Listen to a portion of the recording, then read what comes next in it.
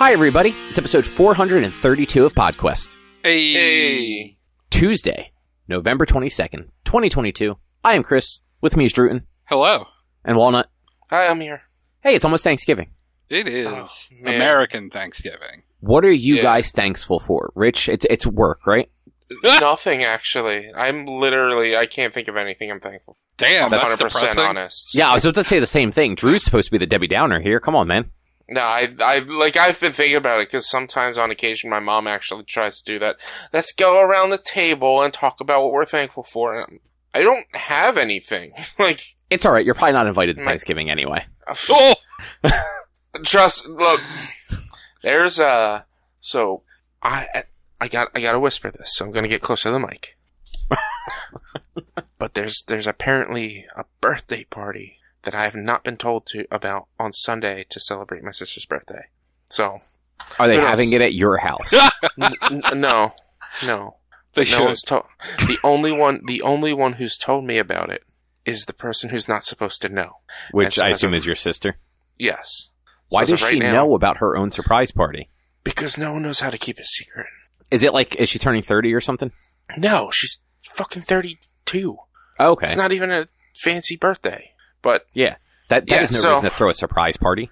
who knows what's gonna happen? I mean, here. it's more surprising if it's not a, big number, you know? I mean, that's fair.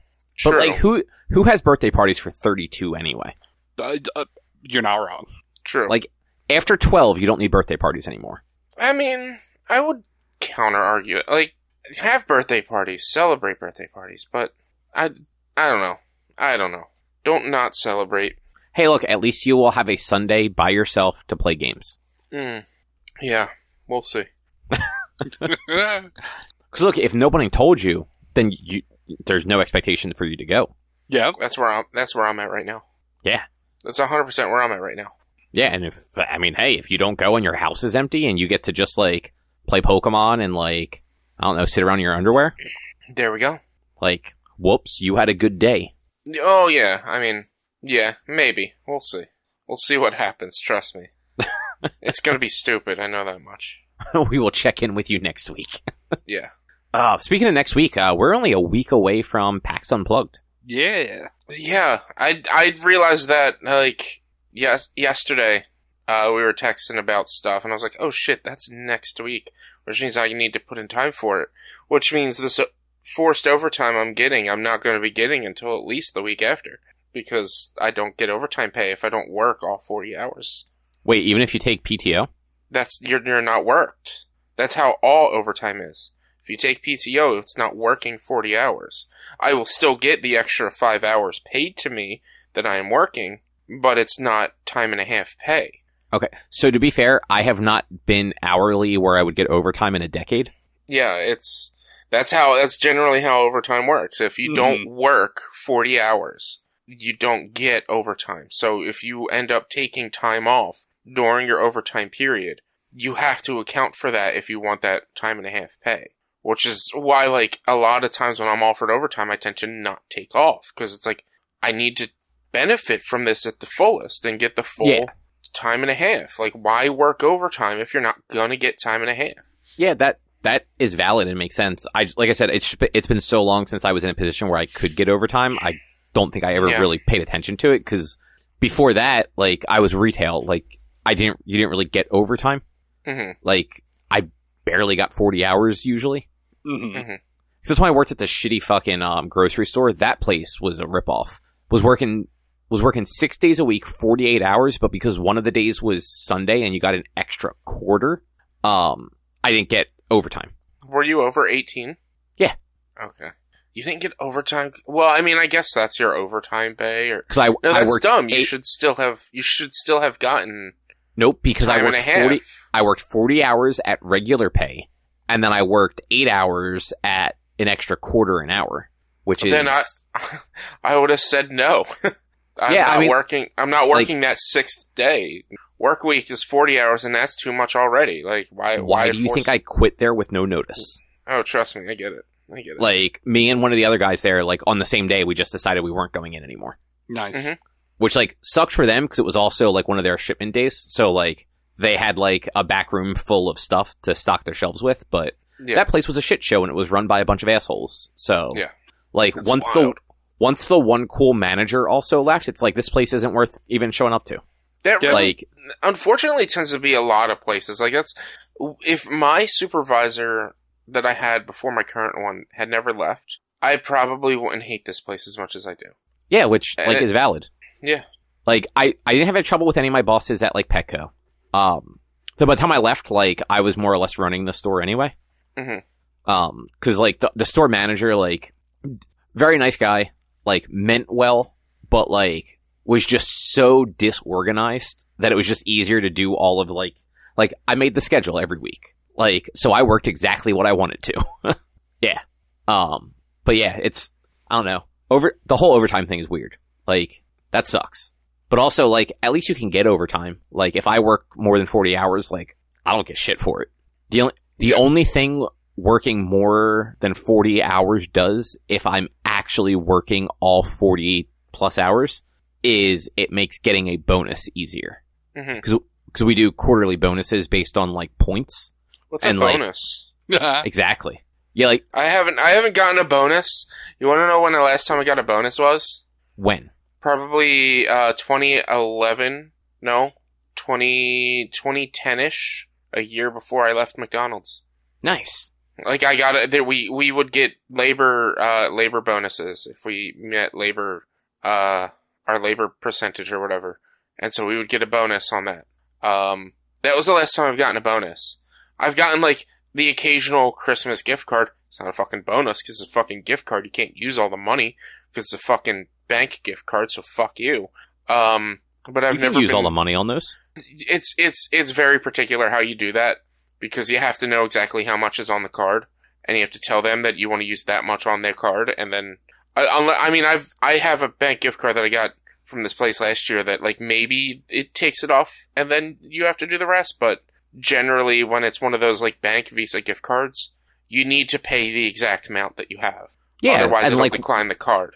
Yeah, and once it's low on balance, you just, like, call the number, you get your balance, and you go into the store and you be like, please put $17.50 onto this card, and I'll pay the rest over here. You know how much bullshit that is, though? Especially since I don't go to people who are working at a register.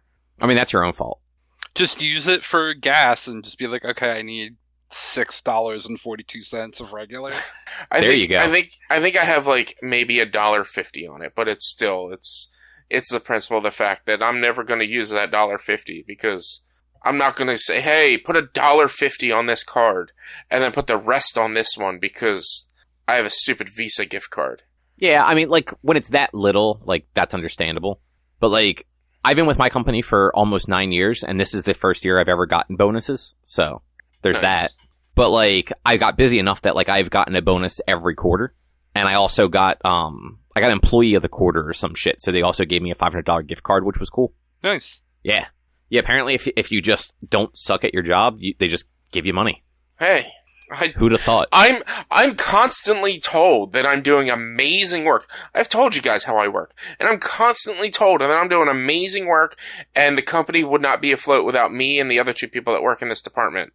And yet we still don't get anything like that. I don't know, because, like, from what you were telling us, like, a week or 2 ago, you've also been doing your entire job wrong for months. I'm still being told that I was talking to my manager today, and this is great conversation for our fans, I know. But, like, I was talking to my manager today, and she's like, yeah, I'm telling her, like, look, I used to be able to do 300 of these in the old way. Now I'm barely able to manage 100, and that takes all 8 hours. And then the last extra hour I'm getting with this overtime, I'm doing the other part of my job that takes about an hour and 15 minutes to do. And she's like, yeah, she tried to give me tips on how to be able to multitask on a service that we're losing access to soon. So why should I even bother? And it's like, as if I'm not running my time properly. It's like, no, it's literally the thing you're making me do is taking so long. And I feel like I'm not doing enough because I used to be able to do 3 times as much. And she's like, no, you're doing great. You're banging these out. You're working them out and getting them done. I'm like, I did 100 yesterday and we got 250 more today. And you're telling me I'm doing, she's like, you're doing great work and you're doing, I'm like, all right. I would feel more satisfied if I did it the other way, but sure, if that's what you're saying. So apparently the three of us in my department, we're killing it, and pretty much the reason why this company's still afloat. But we can't get any additional employees, and I don't even know what the fuck a bonus is. Or a raise, really. Well, I mean, if you were better at multitasking, apparently maybe you would get a raise and a bonus. You know, if I multitasked better for the hour that I'm doing things on the system where I could maybe properly multitask, then yeah, I'd get maybe an additional 5 of these orders done, and that would really save the company with 3,000 that I have to do. That keeps adding more and more and more. You know what? Those extra 5 every day add up. Yeah, I'll reach that 3,000 in about, what's 5? 5 goes into 3,000, 600 days? So almost 2 years? Yeah. Okay. I mean, yeah. Over 2 years because you're not working 365 days a year. True, you're only, let's see, 52 times 5. He's also, but keep in mind, he is working overtime every day. Well, no, that actually, well, yeah, so it would be 105 that I'd be doing each day instead of 100. And so, yeah, it would probably still be about 2 years. So, yeah, in 2 years, as long as no one decides to pay off their loan early, I'll have been able to complete this task to where the company doesn't lose billions of dollars. Literally billions of dollars is on the line if this job doesn't get done properly and fast enough. So sounds like you need to get good. Yeah. But what's on the agenda? On the agenda, Cobb went to Anime NYC. Then all three of us should have watched Young Frankenstein. And then, Drew, you got to hang out with Beetlejuice. And then we all, I believe, played Pokemon Scarlet and Violet. And potentially I'll talk to you guys about the ending of Plague Tale. If not, we'll talk about it next week. Oh, yeah, Drew. FYI, I threw the Beetlejuice thing on here because I know you went to see that over the weekend. Yeah. I meant to tell you earlier and totally forgot about it. I saw the list. Okay, I didn't know if you'd actually looked at the outline or not. Yeah, I popped in as we were getting set up here. Okay, cool. But yeah, Anime NYC was this weekend, 2022, at the Javits Center in New York City, hence the NYC.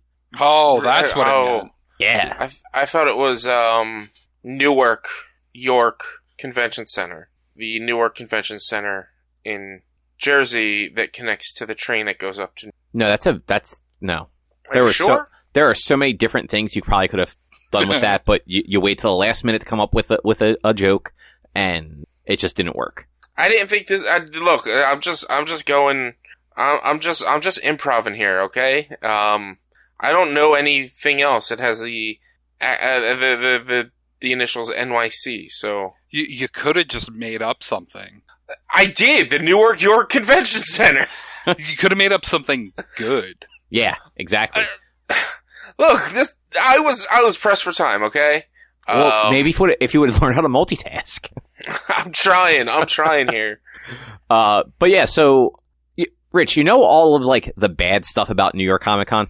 Like, that it was overcrowded, that there was nowhere to stand or sit.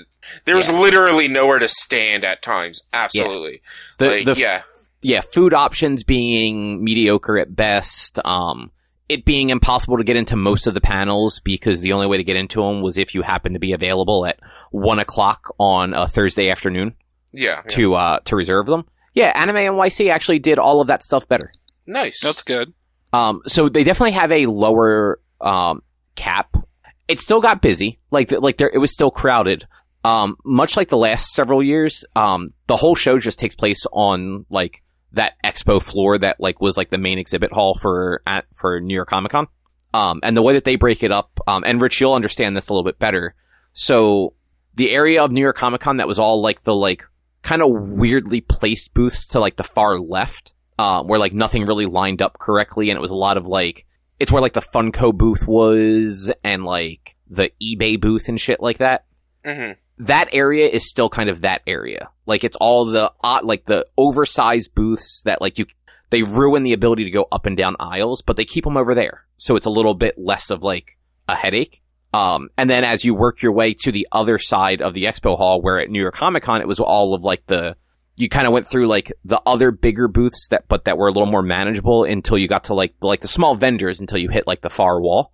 The way Anime NYC does it is it still kind of does that into like the small vendors, but then at a certain point, there's like a break in that stuff, and they usually have anime wrapped cars as like the break point there. Mm-hmm. And then you hit Artist Alley, and there's like 5 or 6 rows of Artist Alley tables with like legitimate space between them, so that other than like in a few instances where it was just too many people crowding around one booth, you could easily get up and down the aisles to look at things on both sides. And then the actual both far walls in like the corners were just food vendors, like selling like legitimately good food. Like I had a bento box one day that was like fantastic. Nice. I mean, New York Comic Con had, the food trucks were pretty solid. I didn't really have a lot of options out there. So, as somebody who has eaten at most of those food trucks, they are mediocre at best and extremely overpriced. Mm-hmm. Well, it's a food truck. It's going to be overpriced. Generally. Yeah, but it's like, there's a grilled cheese truck. The plain grilled cheese which is just 2 pieces of white bread and some fucking cheddar cheese is $17. The mac and cheese with nothing on it that is bland and flavorless is $15. Like, does my brother work for that mac and cheese thing? Yeah, it's just like the food trucks are, and like I think they just have like a deal with the Javits Center because it's the same like half a dozen food trucks every year. Mm-hmm. And like they've been at New York Comic Con before too, but it seems like they have more like restaurants and catering companies that are setting up like small booths on the show floor for this show. Because like, and it was all like Asian food too. So it was all like cooked, like generally cooked there and prepared there, which was nice. Was there the fudge booth? There were 2 of them. Okay. There was one on either side of the show floor. Okay, because there was 2 at New York Comic Con, and I never got any fudge, and I'm eating myself. There were 2 fudge booths. Like I said, there was one booth that was doing like bento boxes, and they had like fish and chicken versions of it, and then they were doing like handmade onigiri, which was nice because onigiri's delicious. It's just fucking rice with like fish in the middle. Yeah. But and then like there was like a couple bubble tea places and some other fun stuff around there. Yeah. But you could get around the show floor like the whole time. Like there were, like I said, there was like 1 or 2 instances where like a booth just had a large crowd and it got congested around that one booth. But like you got around that and then it was easy to get up and down again, even with like hordes of people. They also fixed it from previous years where you had to do a bag check as you entered and exited the show floor. It was back to when you exit like the building and come back in. That's when you had to do bag check because that was a huge problem a couple of years ago. But they also did the reservation thing for panels, but rather than it being first come, first serve, they did it as a lottery. So they had like 4 days where you could go in and you could enter for as many panels as you wanted with up to 2 people per panel. And they just did a random drawing for it. And it wasn't all panels, it was just the big ones, kind of like New York Comic Con did.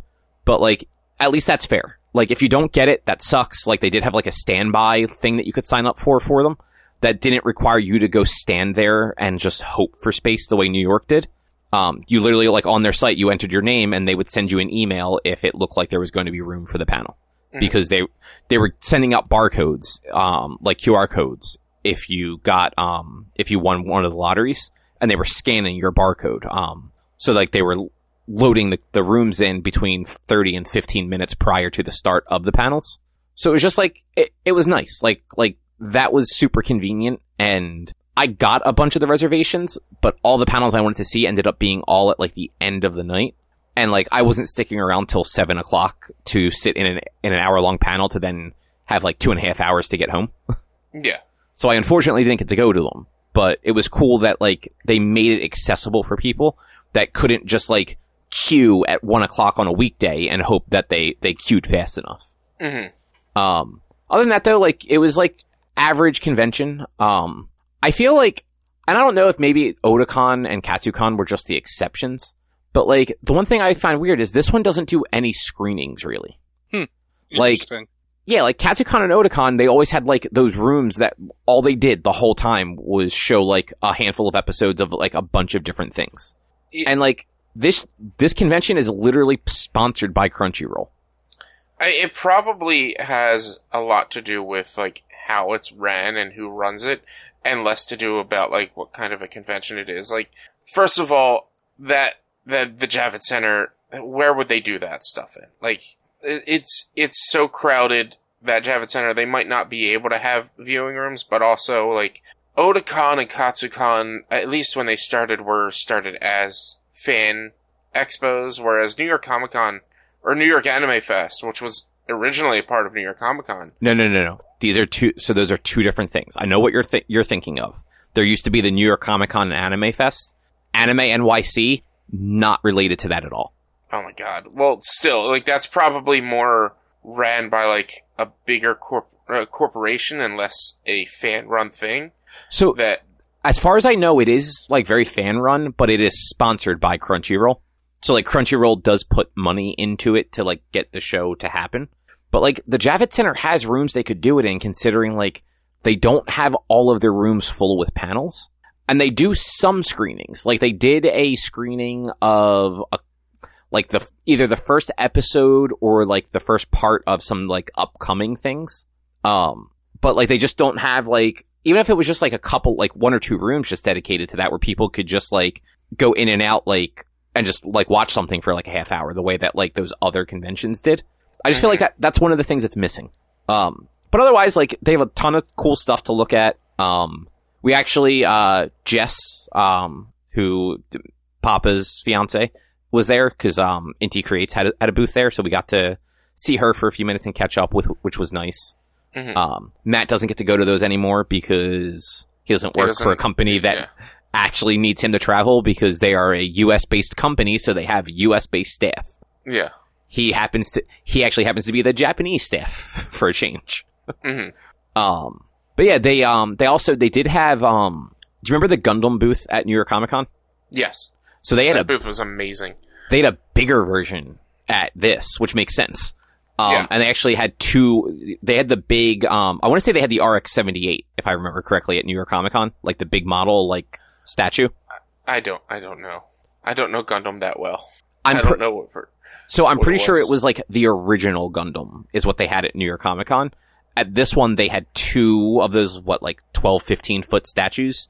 One of them was the Wing Zero custom, the one with the angel wings from Gundam Wings, Endless Waltz. And then the other one was the new Gundam from the new show, the Ariel. So that was actually pretty cool. That booth, incredibly popular all weekend. I kind of ran out of things to do on Friday. So, like, I hopped in the line for it. The line literally, like, at one point in the day, wrapped all the way around the booth twice. Mm-hmm. By the time I hopped into it, it was just like a regular line. Like, it ended on the other side of the building, but, like, it just fed right into it. So, like, I think it was like 20 minutes to get in. And then, like, they just had all the models and, like, some other stuff. But, like, people, like, I was, like, walking around there, people were spending absurd amount of money. Like, I was watching people carrying, like, the biggest possible model boxes, like, stacked on top of each other. Like, they would have, like, 5 or 6 of these things. I'm like, hey, how are you even getting those someplace? Like, those boxes are huge. And, like, looking at some of the prices, like, one model alone in some of those size boxes was $200. And it's like, holy shit. Yeah. Like, they were giving away a bunch of stuff, though, too, like, based on how much you spent. Like, if you spent 50 or more, you got, like, a pin. And then I think you got, like, more stuff the more you spent, up to, I think, like, 300 or 400. And then you just got everything they were offering, which was, like, a t-shirt, a lanyard, a pop socket, and, like, a pin set. Mm-hmm. Trying to think what else I saw there that was notable. They did have, it was one of the panels I didn't get to go to because it was just too late in the day. But they did show off some stuff for Trigun, the new Trigun they're doing. I didn't know that they were doing a new Trigun. Are they, like, remaking it or whatever? Yeah, you should look up the trailer later. It looks incredibly different. Like, in, like, a jarring way where I'm not totally sold on the art style. And I forget what studio is doing it, but, like, I looked at what they did before, and I don't like their art, but I like Trigun, so I'll probably give it a shot. Mm-hmm. Because they're also redoing Kenshin. Haven't they done that multiple times? So they've done, like, the movies, and then they did, like, a continuation series. But, like, the Kenshin creator, I'm pretty sure is a scumbag, and, like, got arrested for, like, child porn. So, surprised that Japan, of all places, is remaking that stuff. Mm-hmm. Because, like, generally when somebody like over there gets like arrested or anything, like they just get fucking wiped from existence. Like I think it was the Yakuza game that one of the actors got caught for like drug possession or something like that, and they literally like they removed him from the world. He was the Japanese dub voice for Olaf, and they redid all of the Frozen dubs with a different voice actor. Oh wow! Yeah, it was like Judgment, wasn't it? Yeah, it wasn't the main actor, but it was somebody in that. Mm-hmm. And yeah, like they literally pulled Frozen from their shelves and then released a new version of it with a new dub actor for Olaf. Like they don't fuck around. But yeah, so they have those two new shows coming out. Apparently, like Evangelion is popular again. Sure. I saw multiple people dressed up as characters from it, and then they had like a big booth with like one of the sides had stuff on there. So they did over the last decade, they've released those movies like the 1.0, 2.0, 3.0 thing. And the last one came out over a year ago, but it looks like it's just now getting a theatrical release in the US, even though it's available on Amazon Prime. So I don't know. So Erica had never seen or knew what Evangelion was. So we did actually start watching it, and she is not sure she likes it. And I can completely understand that. I've actually never watched it either. So I have no frame of reference on Evangelion. All I know is it's weird mechs. Yeah, it's also kind of like the archetype for like certain anime character tropes. And I think Rei, which is the one girl with like the short, like white bluish hair, I think she still is regularly voted as like one of the most popular anime characters of all time. Mm-hmm. But like it's a weird fucking show. Like it's got a lot of like psychological stuff going on. But then it ran out of money near the end, so the last 2 episodes are just completely like unintelligent. And if I remember correctly, they take place entirely inside the one character's mind, so like you don't actually see what's going on in the final battle. Mm-hmm. Yeah, I don't know. I watched it once in like the early 2000s on like a fan sub. So like I don't have a great frame of reference for it, but I figured like why not give it a shot again? Check it out. There's like a new updated dub on Netflix that people seem to be okay with. So like, can't hurt, right? And Rich, you might care about this a little bit. The creator of Attack on Titan was there, and his booth had a line. So his booth was like kind of where you remember the twerking Luffy that was at? Yes, yes. So Luffy, it was about Luffy can get it. Luffy can get it. Yeah, that Luffy. Which they had that same booth on the other side of the convention center, like exact same booth. Did they have all 3? No, so it was just the twerking Luffy at this one. Just the twerking, because wasn't it 3? Was it 3 or 2? It was 2 because they had the big one with the twerking Luffy, and they were playing like the stuff from the movie, and they had that one there. And then they had the other like Viz booth that was like half Dragon Ball, half One Piece, and it had the ship from One Piece was like the big thing in that one. They didn't have that one, but they did have the Goku and Vegeta statues that they had at New York Comic Con, but no Shenron.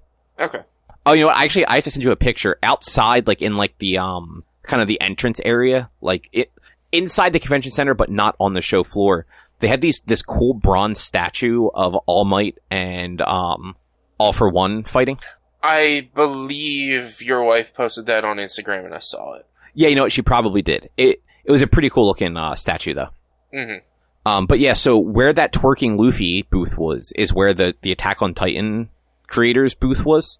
Mm-hmm. The line wrapped like around that booth and then all the way to the other wall. And how many times did the line end? I don't know because I never found the end of it. Okay, so it's the same as the series then. Okay, makes sense. Yeah, exactly. I see what you're doing there. He apparently, I saw something like ahead of time. He apparently like had some sort of like statement where he said, "I hope people are nice to me." I would look like. But so to be fair, he is not involved with the anime. It's the manga creator. Yeah. So like, is the manga's over? Yeah, the manga should be over. Yeah, it's been over for a while, and it's the anime that they just keep dragging on by going like, it's the final season, part 7.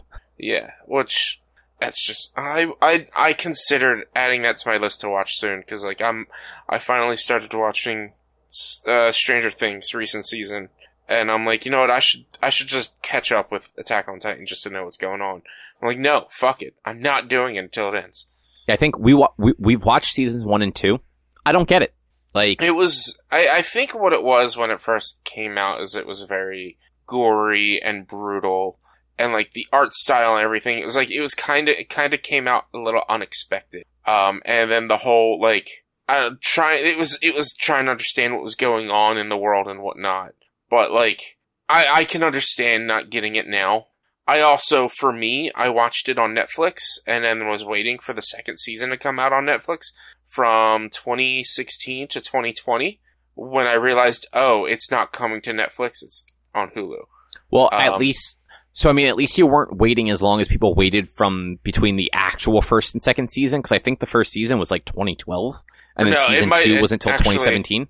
Actually, it might have been 2012. Like, I think, damn, I watched it like maybe a year or two after it first came out. Like, I remember seeing things about it at conventions, because I went to Otakon. I went to an Otakon after you all stopped, and I remember seeing stuff for Attack on Titan, decided to watch it, and then so it was probably like 2013 or 14 until like 2020, because I was like, oh, when's the next season come out? And I had other friends ask me like, when's the next season come out? I'm like, I don't know, I'm waiting for it too. And it turns out Netflix just didn't get the rights for season 2 or 3. Which seems accurate. Yeah, it looks like, so season 1 came out in 2013, and then season 2 didn't come out till 2017, so there was quite a gap there. Yeah, after watching 2 seasons of it, like, I don't think any of the characters are interesting. I think the world is interesting. Like, it's got that going for it. I don't think the the Titan designs are cool. I think the actual character designs are, like, off-putting, and I don't like them. And just, like, generally, like, I want to watch more just because I want to try and understand why people love it so much, and every time I say it to somebody, like, other than you, but like anyone I've talked to, I'm just like, yeah, this is like mediocre at best. They're like, oh no, it gets really good in the next season. I'm like, you said that after the last season. Like, when does it fucking get good? Cause I'm trying to remember season 3. Like, it doesn't necessarily get really good, but it essentially explains a lot in season 3 and broadens the world and the lore. And then season 4, the final season, is supposed to, a lot of shit happens in the final season. But, the final season's 3 seasons long right now. So, yeah.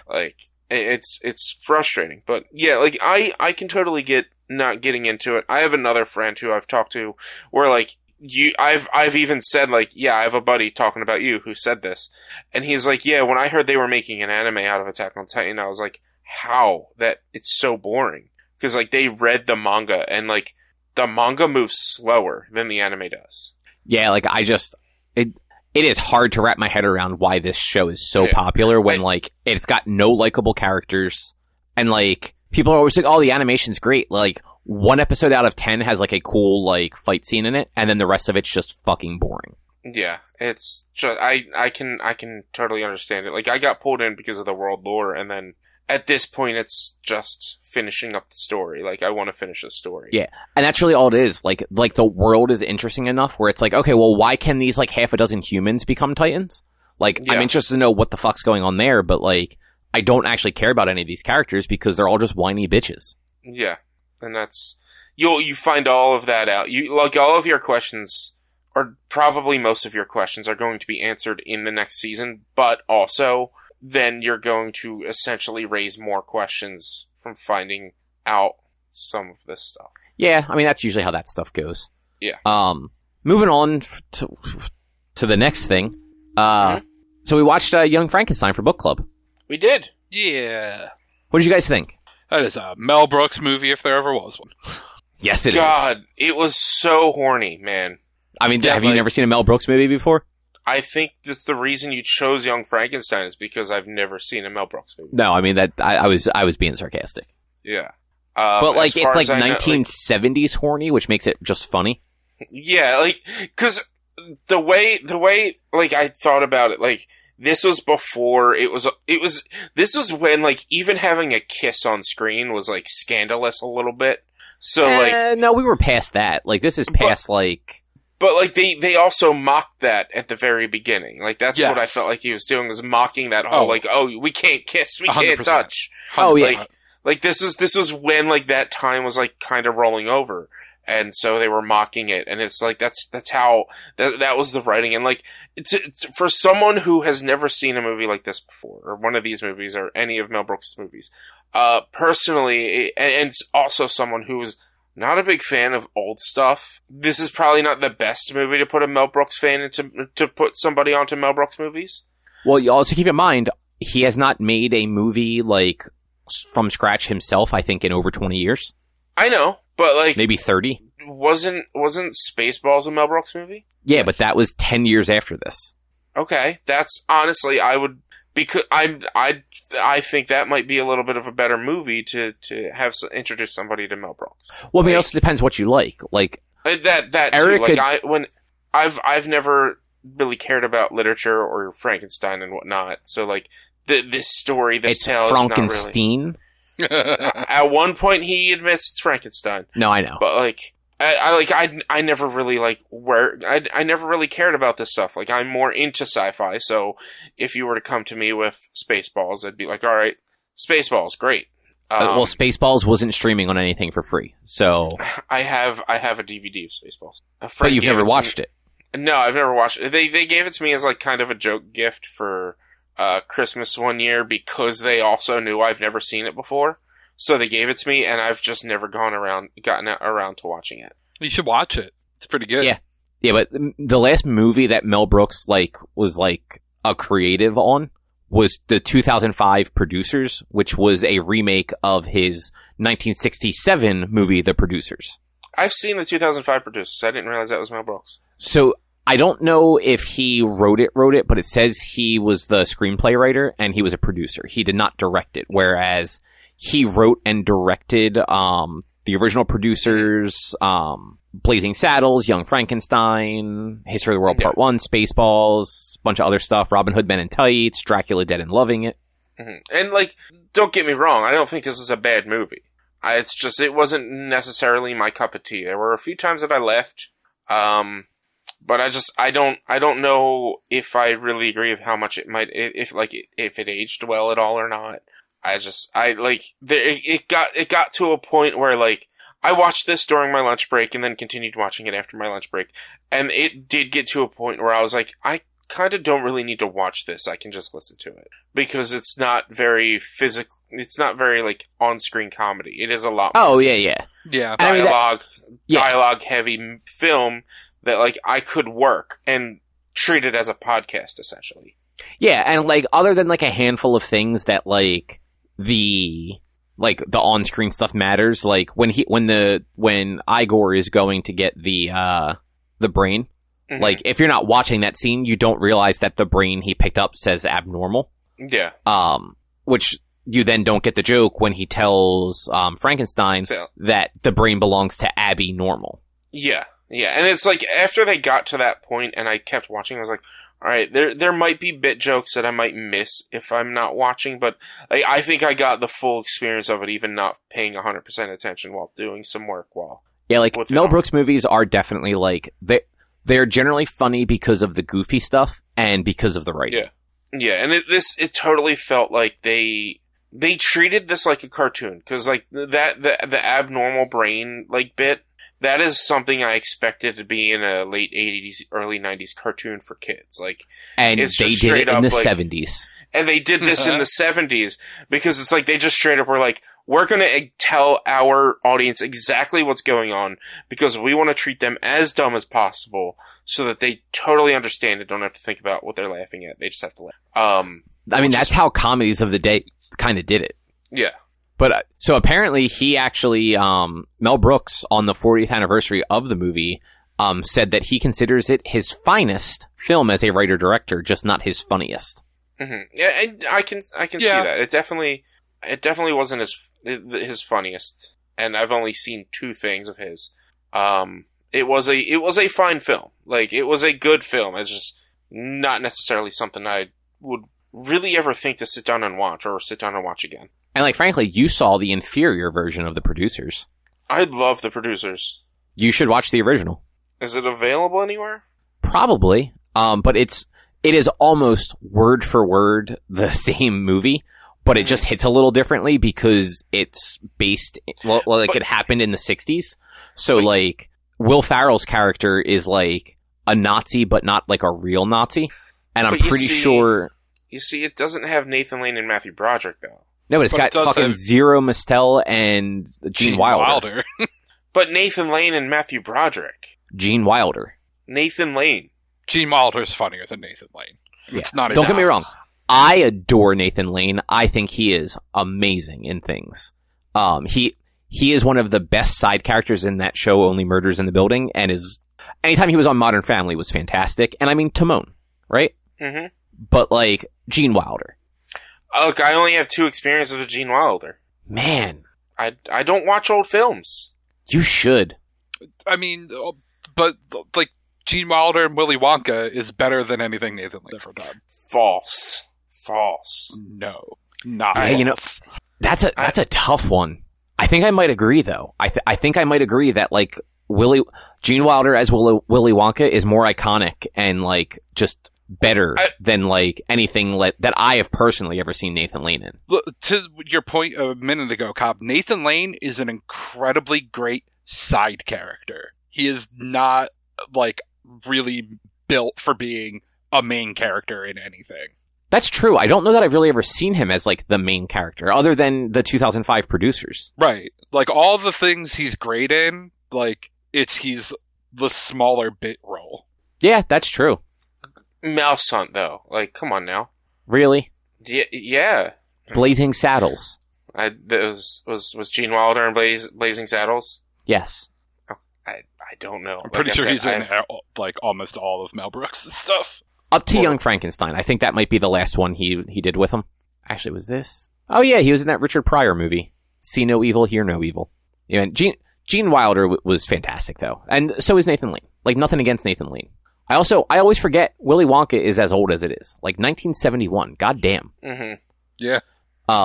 But Drew, what did you think of Young Frankenstein? Because I don't think you'd ever seen it before either, right? No, I had not. Honestly, I kind of agree with a lot of what Richie said. Like, I found myself kind of getting distracted and not always watching it, but listening to it, especially like the last half of it.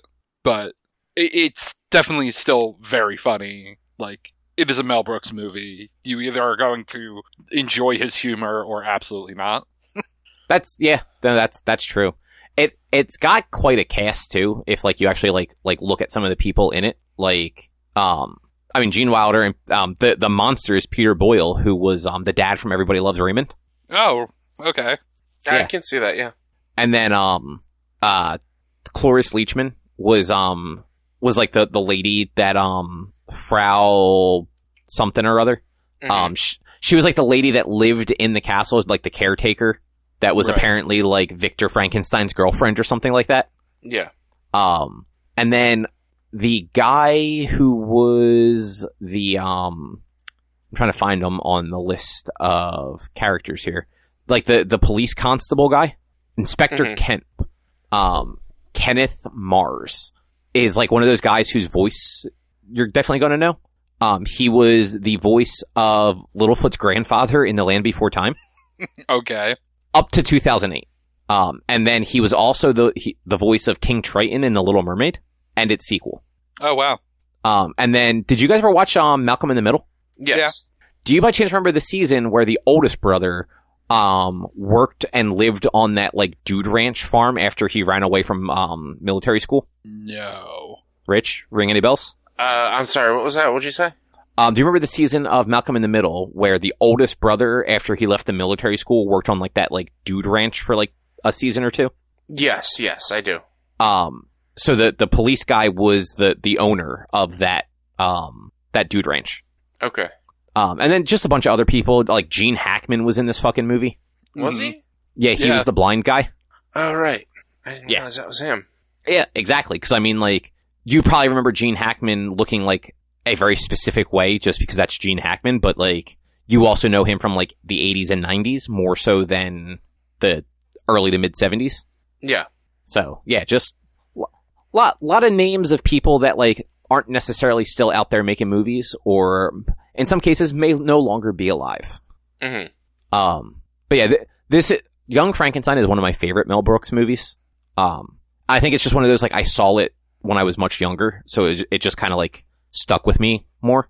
I think Spaceballs is actually my favorite, but I like sci-fi more than, like, the old school monster movies. Mhm. Yeah. But, like, a lot of his other ones, like, Rich, you might actually enjoy, like, Robin Hood Men in Tights. I have been shamed by a lot of people because I've never seen that. And not, like, legitimately shamed. But, like, yeah, I've been told by a lot of people that is an amazing movie and you have to see it and blah, blah, blah. And it's It's just, very funny. Yeah, I have not seen it in a very long time, but, like, it was at least in the last, like, 10 to 15 years was the last time I saw it, and, like, at that point, it still held up pretty well. Mhm. So, like, you know, oh shit, I just realized Gene Wilder apparently has writing credit on Young Frankenstein with Mel Brooks. Doesn't surprise me. Yeah, but when was Robin Hood Men in Tights? So it was 93. And, like, it had Cary Ellis, or however you say his last name. I've never actually heard somebody say his name out loud. The Dread Pirate Roberts. Mm-hmm. Dave Chappelle is in it. Like, way before Dave Chappelle was, like, Dave Chappelle. Uh-huh. Yeah, that's a good one. I don't know that it's actually available on anything, like, for free. But it's definitely, like, you would probably enjoy that one enough that, like, it's worth your time. Mm-hmm. Patrick Stewart is fucking King Richard in it. Oh, yeah. Forgot about that. Damn. I might watch Robin Hood Men in Tights soon, because it's a good movie, and I'm like looking at stuff where I'm just like, right, oh, that's right, this movie is great. But yeah, either of you have anything else you want to say about Young Frankenstein? No, I think that covers No, it. it wasn't. It was solid. Yeah. If you've never seen it before and it's not exactly your cup of tea, like, I could understand it not, like, being the movie you want to go watch every year. Mm-hmm. Mm-hmm. But at least you're getting exposure to the genius that is Mel Brooks. You just have, like, a dozen more movies to watch now. Yeah. But with that, Drew, did you have anything you wanted to pick? Nah. All right, Rich, what's the next book club pick? Oh man, part of the reason why I've been a little aloof is because I was trying to figure out what to pick next. Man, And you I need to have a come to list- this shit prepared. Man, I have a list of movies, but I don't. You say that every time it's your turn, and then when it comes time to pick, you're always so uncertain. Yeah. Well, a few of them I don't even think are available anywhere, so we'd have a good number of them are rental movies or movies that I'm just like, I don't want to do horror right now or whatever. And then some of them are subtitled movies. So it's like, it's literally, most of them are movies you guys aren't going to want to watch no matter what. So I'm just trying to figure out what in this list we can watch, or what in this list I'd want to watch. And I was even going through Hulu to see if there's anything, because I could have swore there was something that I recently saw somewhere that I was like, oh, I should bring up for book club. And I Rich, can't to be remember. fair, most of the movies that you're into, Drew and I are not. So, like, if you want to pick something that we don't want to watch, like, it's not a big deal. Also, to be fair, almost no movie is a movie I'm going to want to watch. So, like, it really doesn't matter. Unless maybe it's Mel Brooks. You seem to not be opposed to Mel Brooks movies. Oh, I mean, I'll watch a Mel Brooks movie, but Well, I mean, this just proves that Drew doesn't like anything that's older than 1985 or younger No, he than liked- 1985. No, he likes Men in Tights. That was 1993. We just talked about that. So then 1993. Yeah, and Anything younger NHL than 94. 1993. All right, 94. that was also that's his cutoff. 1993. I know. I was Technically, you're just right, trying it to is. confuse Rich. Um, Well, how about this, Drew? What are your thoughts on Dracula Dead and Loving It? I haven't seen it. Okay, never mind then. That was his next movie after Robin Hood. you know what? Let's check this. So there's a recent. It's almost 3 hours. I mean, look, man. At this point, everything recent is going to be 3 hours. I know. Is it But subtitled or is it in English? It's subtitled. It's Man. Oh well, no, it might be. There might be a dub. Hold on. Let me check. Yep. Man, you love watching subtitled stuff. You can watch it in English if you want. It came out on it came up on Netflix, or not Netflix, on Hulu. And it's the trilogy is a franchise about the beginning of India's first original universe, and the movie is called Brahmastra Part 1 Shiva. It's a 2-hour 48 long movie. You can watch it in English. It's subtitled or dubbed. I don't know. It looked pretty interesting when I first saw it, but like I said, it's like 3 hours long, man. But it's recently just came out Or, Is it like, just actually released. dubbed in English? It says you can watch it in English on Hulu. Like, if you click details, it says watch in Hindi or watch in English. Oh yeah, look So- at that. There's just it literally just says English. Yeah. I mean, look, man, if that's the weird shit you want to watch, like, might take me a few sittings to get through a 3-hour movie, but I'll watch a 3-hour movie. I mean, it's that or it's another comedy, but you guys are probably gonna have to pay for it, but it's probably not half as long. I'd It's- probably watch the comedy. So then we'll do the comedy then. So this is I've actually talked about this to you guys in the past, and originally you would have had to rent it or buy it from their website, but they have a deal with Amazon, so it's available on Amazon. It's a movie called Birdies. It is Drew, you actually might like it. It's a sports comedy about people who own like a golf course that they're trying to like make it better. It's an indie film. It is one of the actors is this guy named I don't actually know his real name. I just know his name on the YouTube channel, but his name is Duralius on the Neebs Gaming YouTube channel. And so that's how I heard about it. This is all indie, filmed, I believe, in South Carolina or North Carolina or one of the Carolinas. And it's something I've been wanting to watch and never got around to. And I brought it up to you guys a while back. I do remember this, and like the only way to watch it was basically on a website. Yeah, you had to buy it from their website, and you would have gotten the VOD. But at that time, to buy it was $5. Now it's like to buy it on Amazon, it's $15, or rent is $5, or whatever it is. So it is only on Amazon. You have to rent it on Prime or on Amazon Video.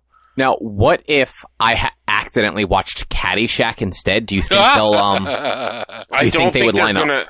I don't think they're going to line up. I mean, if you want to do Caddyshack and Birdies and compare and contrast them, no, it's because you're going like high tier versus indie. You don't want to do that. But I don't know how good or bad this movie is. I'm not gonna lie, I'm looking at the synopsis for that other movie you said, Walnut, and that movie looks like it sucks shit. What the Hindi film? Brahmastra, yeah. Yeah. That movie sounds like it would be 3 hours of absolute garbage. Birdies does have 345 reviews, and it's got 3.5 stars.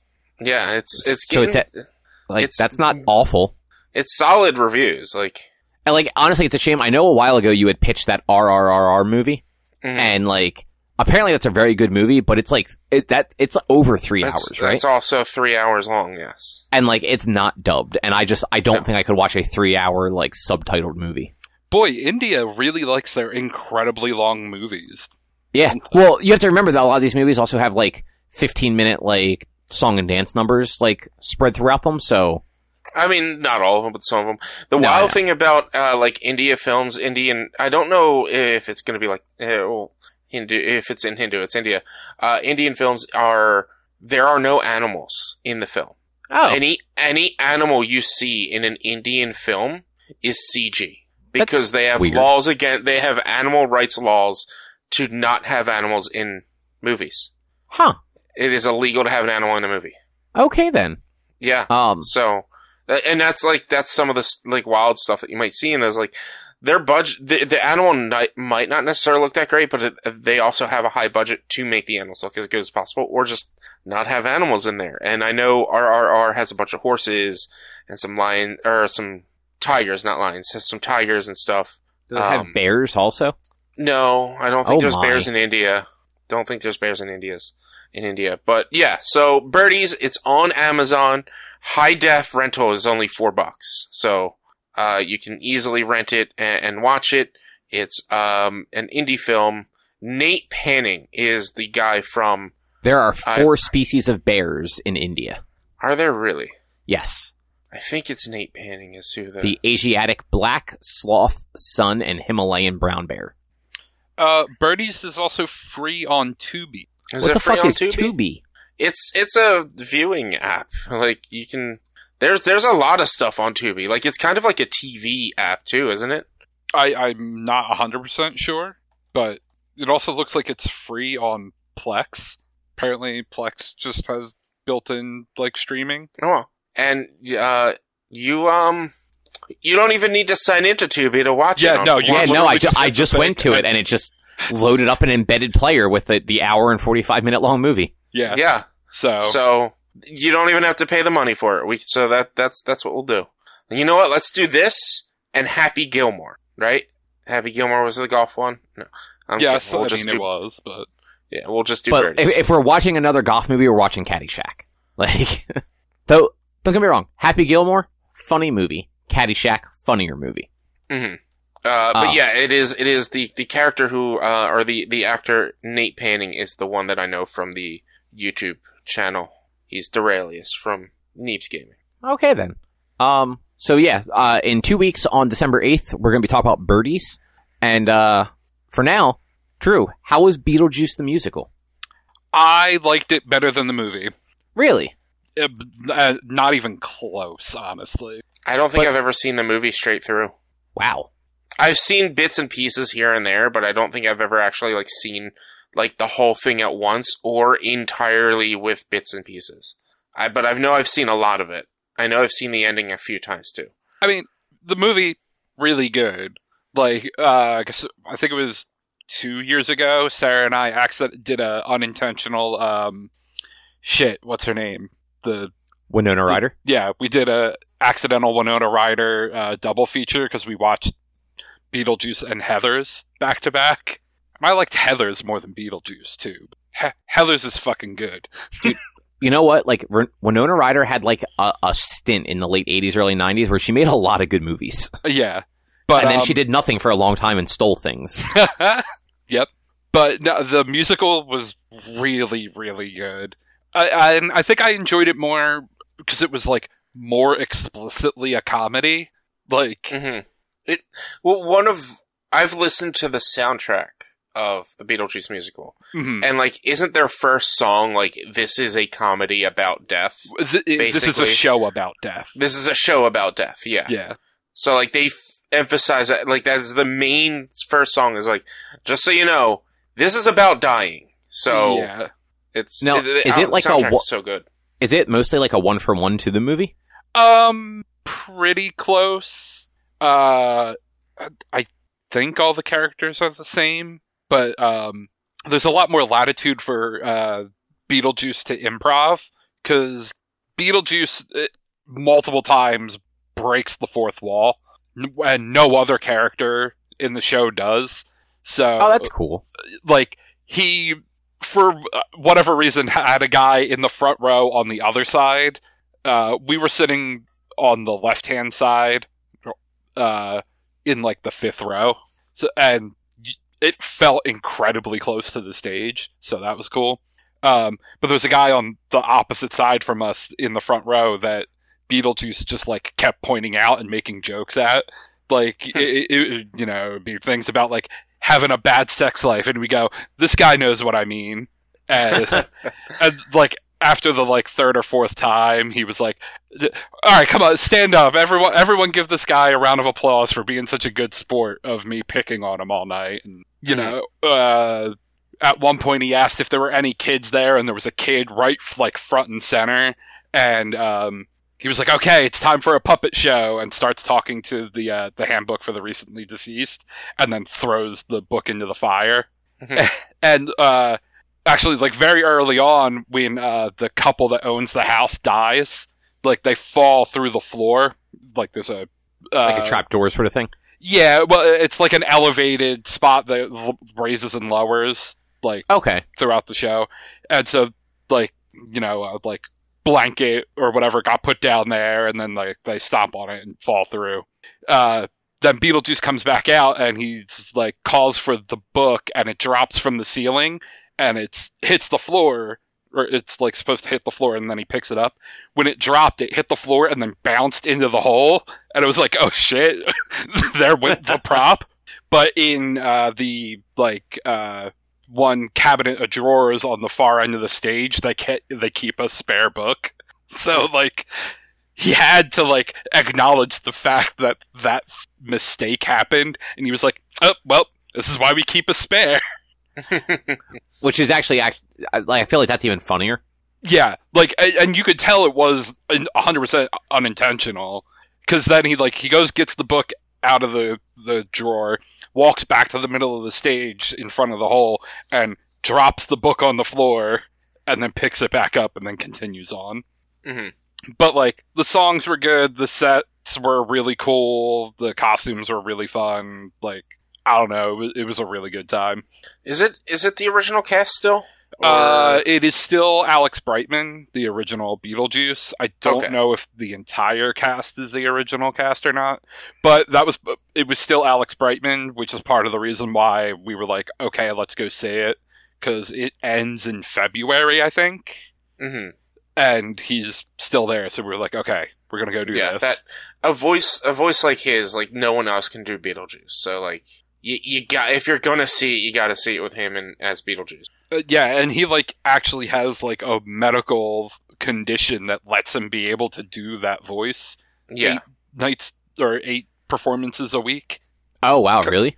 Yeah, have you ever has a weird thing with his vocal cords that like lets him do the like weird growly raspiness without like actually doing damage. They actually did a video of, they put like the camera down his throat and had him like make the noise and showed what is happening with his vocal cords that doesn't normally happen. Mm-hmm. Oh, that's weird. Have you ever listened to the soundtrack, Cobb, or heard? No, I don't listen. I don't listen to musical soundtracks. One of like, these I have nothing days, against them. I just don't listen to them. Yeah, one of these days, or like after this, whatever, just listen to like one of the songs with him in it, and just so you can like hear how he sings this part. I'll consider it. I will probably forget, but I'll consider it. It just takes 2 seconds. It's a 2-minute song at the end of this recording. Let's be realistic. By the time we're done bitching about Pokemon, I'm gonna forget all about it. By the time you're done bitching about Pokemon, okay? I meant the royal we. You're bad at being critical. It's fine. This is true. I mean, unless it's a Mel Brooks movie, then you just fucking bitch about the whole thing. No, I mean, God. We'll get into it, but no, that sounds like it was probably a good time. Yeah, no, it was a very good time. Like, I would definitely recommend if people can afford it, because it's a Broadway, it's not cheap, but I would say it was so fun. Is that a popular enough show that it'll like tour? Actually, yes, they are doing a tour. It's coming to Philly next year, and we were considering going to that, but when we got the $500 free to SeatGeek, and it was like, okay, well, let's go see it with Alex Brightman still, and just make a whole day out of it. That's valid. Yeah, like Broadway stuff, super expensive, but yeah, if you don't have to pay for it out of pocket, why the fuck not? Yeah. But I guess if you don't have anything else to say about that, do you want to move on to Pokemon? We can do that. All right. So Pokemon Scarlet and Violet came out. What was that? Last Friday? Yep. Yes, on Friday. Yes. Rich, you have definitely put the most time into it. I'm about 25 hours at the moment. I am around 10 at this point, I want to say. I'm at like 3.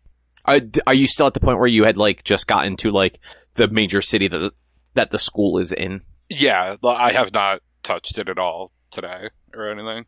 Yeah, that's fair. And like you were not home on Saturday, so it's not like you were playing it then. Nope, and we didn't get home till like 4:30 on Sunday. So, and then I was doing PFL stats all day yesterday. Of course you were. So Rich, at 20 hours, where does that actually put you in the game, like, without, like, spoiling anything? I have, didn't I tell you? Was it you? Yes, but I am asking you for the recording. Well, yeah, well, no, I was saying that because I was trying to figure out who I said it to, so that I could remember. Oh. And yeah, read it off. You mentioned it yesterday, but I don't know if you've gotten any further than that. Where yesterday? Was it before or after we were talking about the board game place? Dude, you're asking the wrong questions. I have no idea. Cause I don't know. I've done a lot, man. What is it? Jesus Christ, why can't I find it? I guess it was way before we were talking about the pizza place. Or the board game place. No, we're on the 17th. Did you send me a message just me and you? Yeah, it was in Discord. Oh, it was in Discord. Okay. There we go. That'll probably... It was in the gaming channel of Discord. I tagged you and said, how far are you? Yeah. So, let's see. As of yesterday, I'm actually, after yesterday's stream, it's, 4 gyms, 4 Titans, 3 Starfall Streets. What level does that put you at? Do you know? My highest level is about 40, maybe 39, but my lowest level is like 16 because I'm working on adding more to my team or whatnot. I have caught 144 Pokemon as of the end of yesterday's stream.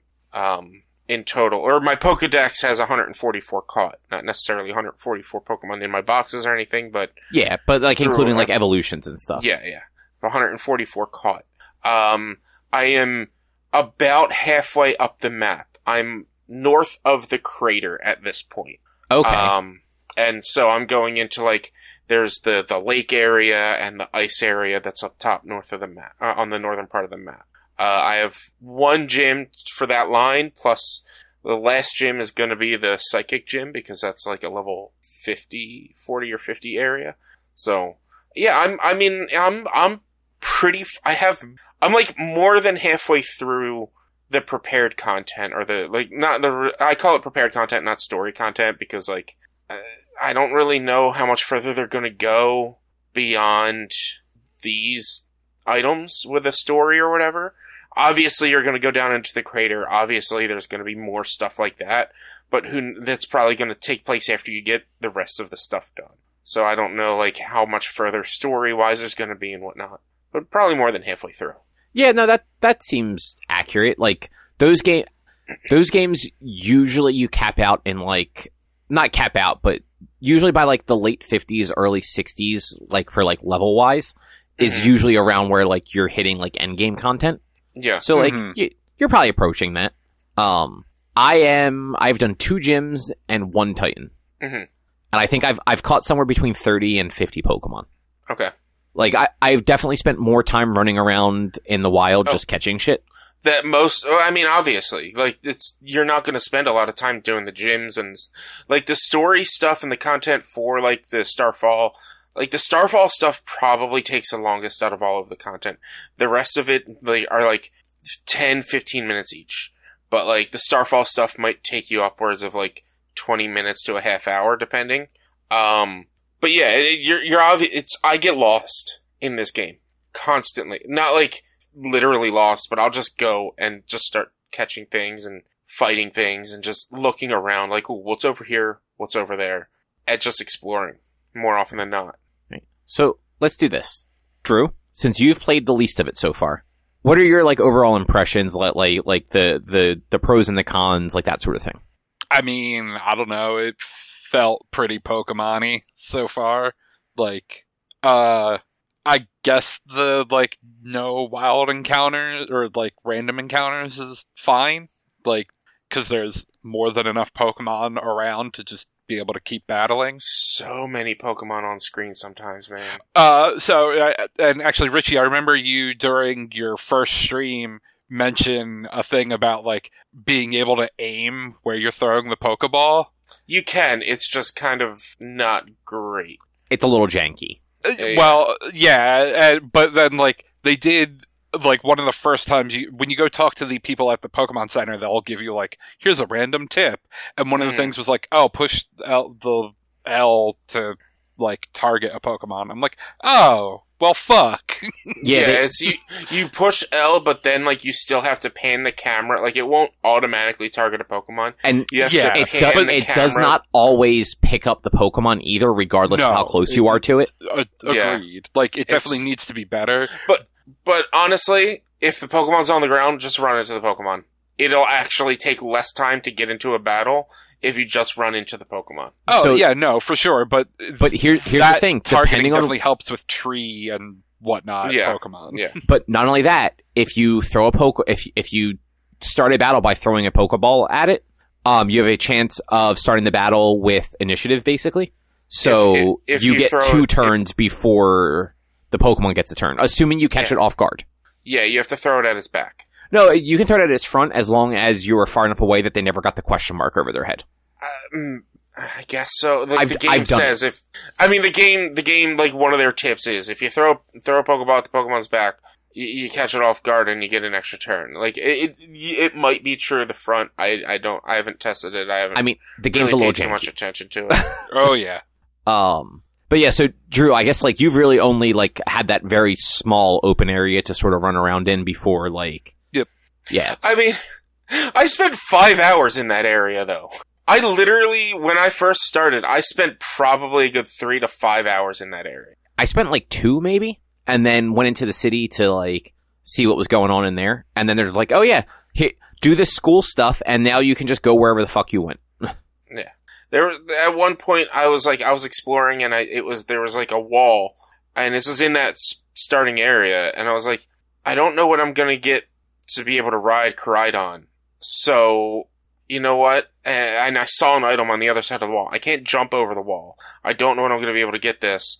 So, I'm not gonna go back for that item because I'd have to walk all the way back around to get it. I'll wait, and then somebody in my chat who's beyond that point is like, just go into the city, dude. You'll be able to ride it immediately after.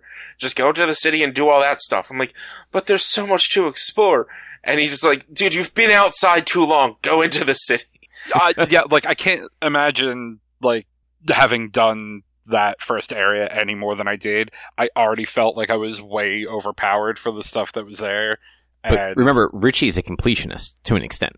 Well, I mean, I want to catch all the Pokemon, and like I want to explore everything, and that's what it was like. I was getting lost just exploring. I was like, I would go, and then I'd see something else, or I'd see another Pokemon, or I'd see an interesting area, and so I'd just keep going, or like, oh, there's a sparkly item, oh, there's a Pokeball item, oh, there's a shiny, and I just kept going.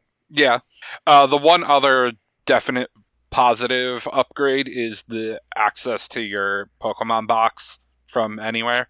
Did they not have that in Sword and Shield? Not that I remember. You needed to go to a Poke Center. Okay, but I think they did have it in Arceus, right? No. You needed to go talk to somebody. You could still do it while on the field, but you needed to talk to somebody. Right. You had to go to the person, and the person let you... Yeah. Yeah, that's right. For some reason, it felt like a thing that I'd been able to do before, but I think I was just thinking of Arceus, where you could just go talk to the person, like, at one of the camps, and there were enough camps, and traveling around that map wasn't too bad. Yeah. I didn't think to ask this. What versions did you guys get? It sounds like, Rich, you got Scarlet. Drew, which one are you playing? No, I got Violet. I just keep calling my Pokemon Koraidon because... Instead of Miraidon? Yeah, because they're stupid names, and I don't really care about those Pokemon. I mean, Mirai means future. Or, like, roughly translate to future. I hate these legendaries. I 100% hate both Miraidon and Koraidon. I don't care about them. Like, I only got this version because I knew more people were getting Scarlet than Violet. Meanwhile, I think they are fine legendaries because legendaries are always kind of dumb. Yeah. But Drew, which one did you get? I'm playing Scarlet. Okay. So Richie's got Violet, then you and I have Scarlet. Yeah. I literally, I think it's like for every 2 people that got Scarlet, 1 person got Violet. Or well, I think I know at least 4 other people who got Scarlet, and maybe 1 other person who got Violet. So I wanted Violet, but Erica also wanted Violet, so I let her take the Violet copy. Mm-hmm. Yeah, I also bought the double pack, and Sarah's going to play Violet whenever she gets around to it. She didn't care which one, and I was like, I'll play Scarlet then. Yeah, like when I told Erica the colors, she's like, I want Violet. I'm like, okay, fine. Let me just double check. There's nothing like particularly cool that's only available in Violet. Yeah, none of the version exclusives seemed particularly interesting either way for me. Yeah, like that's kind of what I saw too. Like there were a couple where it's like, oh, whatever. Like I would probably not end up using that Pokemon anyway, so it being exclusive to the other game isn't a big deal. But Rich, what are your kind of like pros, cons so far? I'm having an absolute blast playing this game. I like it's 25 hours in 4 days: Friday, Saturday, Sunday, and Monday. And Monday was only about, what did I get? 4 hours on Monday. So like we're over 20 hours in 3 days. I haven't really apparently there's glitches all over the place. I ran into 1 glitch in total. I guess you could technically say 2, because sometimes when I finish an encounter on a hill, the camera will clip behind my Pokemon and I can see through the world. That doesn't bother me though. It just happens.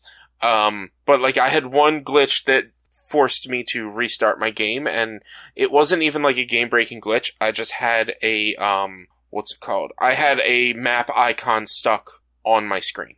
So whenever I would look to like the southwest, there would be that map icon. besides that, I haven't ran into any major issues. I haven't ran into any major glitches. I haven't ran into anything that caused me to like have to stop playing the game at all or anything like that. I've been having a blast. I love a lot of the Pokemon selection. I love. There's a lot of Pokemon in this game that I want to get. I'm super disappointed with the final evolutions of all 3 of the starters. Oh yeah, they're all fucking terrible. I took the cat Sprigatito just because I hated it the least, and because I could name it Tuxedo Mask. I also took the cat because it's final evolution typing. Oh, it's that typing? Sounds interesting. It's grass fighting, right? No, it's grass dark. Grass dark, yeah. Which I think isn't that the same thing that they did with It's the same thing Fire they did Kitten? with it was Fire Dark. Yeah. But that one was the heal Pokemon. This one is the Magician Pokemon. So it's some of its final moves and in its final form are pretty sweet. But like, yeah, I was disappointed with the starters finals. I ran into one Pokemon. I hope they either fix this. I hope this wasn't intentional. I can't remember its base form name, but it's a little spider coming out of its web. Like its web was built around it, and so it's just like its legs are little yellow legs. It's got like the big white puff thing on top. Yeah. That's the web. Yeah, it's like in the very first area, and then its evolution is this fucking creepy Spidops. It's like a spider robot thing. Yeah. I don't know if this is a glitch or anything with the game. If this was an error. Literally, the base form of that Pokemon, the little spider one, takes twice as much experience to level up than any other Pokemon in the game. Weird. Yeah, because I didn't use any other Pokemon in the game besides that one for my first, 10 hours. Because I was trying to level it up, and everyone would get half the experience, but their bars would go up the same amount. Literally, and they were all, anything that was equal level or close to equal level would get the same amount of experience. And that was so frustrating because I want to use something else. I haven't used Sprigatito since I got him because I've been leveling up this guy. I haven't used Fletchender since I got it because I've been leveling up this guy. And I want them all to be the same level, but they're all the same level because he takes twice as much experience. Yeah, I kind of got rid of that guy right away, so I never realized that. Yeah, I liked him. I wasn't a fan of his. I don't think his final form is terrible, but I wasn't fully sold on his final form to be part of my team. So I ended up getting rid of him.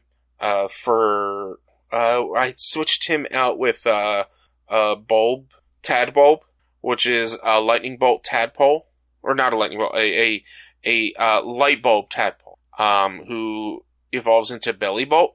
Guys, just look up Bellibolt. He's adorable. But yeah, I'm liking it. The one thing Game Freak really needs to get their shit together because they have a lot of optimization issues. Render or animation distance, number one, first and foremost. Oh yeah, it's bad. If any NPC, and not necessarily Pokemon are generally animated pretty decently, but any NPC or any building or anything in a distance that moves maybe, I would say, away from a 10-foot diameter of you, or 10-foot radius of you, drops in animation render distance. And then go beyond that, it gets worse and worse and worse. So, 100%, I feel like Game Freak really dropped the ball on optimization, as well as I also think the Switch just isn't really as powerful as it needs to be to run this game. No, and that is both on Nintendo and Game Freak. Yeah. Game Freak should, this game was obviously rushed. Game Freak released 2 full-size Pokemon games in less than 12 months.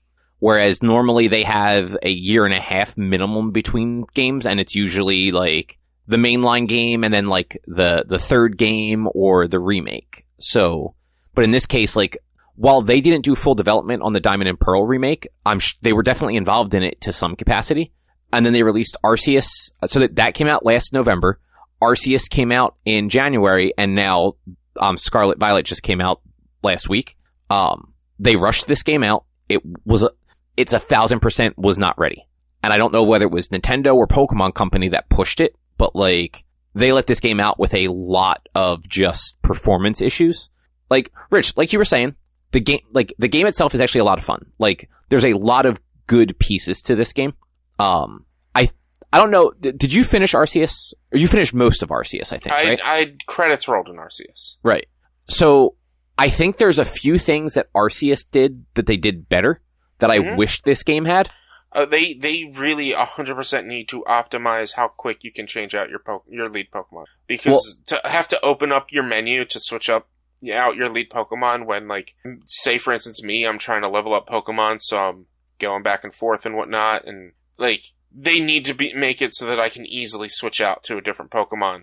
Like, when I'm out in the overworld, instead of having to open the menu, go to my Pokemon, go to the one I want, press Y, and then close the menu. Yeah, this is very much the two games are being worked on side by side, and they did not have the time or probably desire to try and fit in the things that worked in Arceus because of how far along this game already was. And they were probably crunching very hard to get this game out in November, judging by, like, the state that it's in.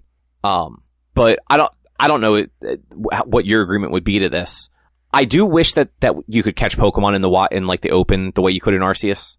I think that was just a really cool mechanic. I understand that it was probably difficult to do, and this being a much more open game would have probably added, like, another layer of complexity that maybe the game couldn't handle.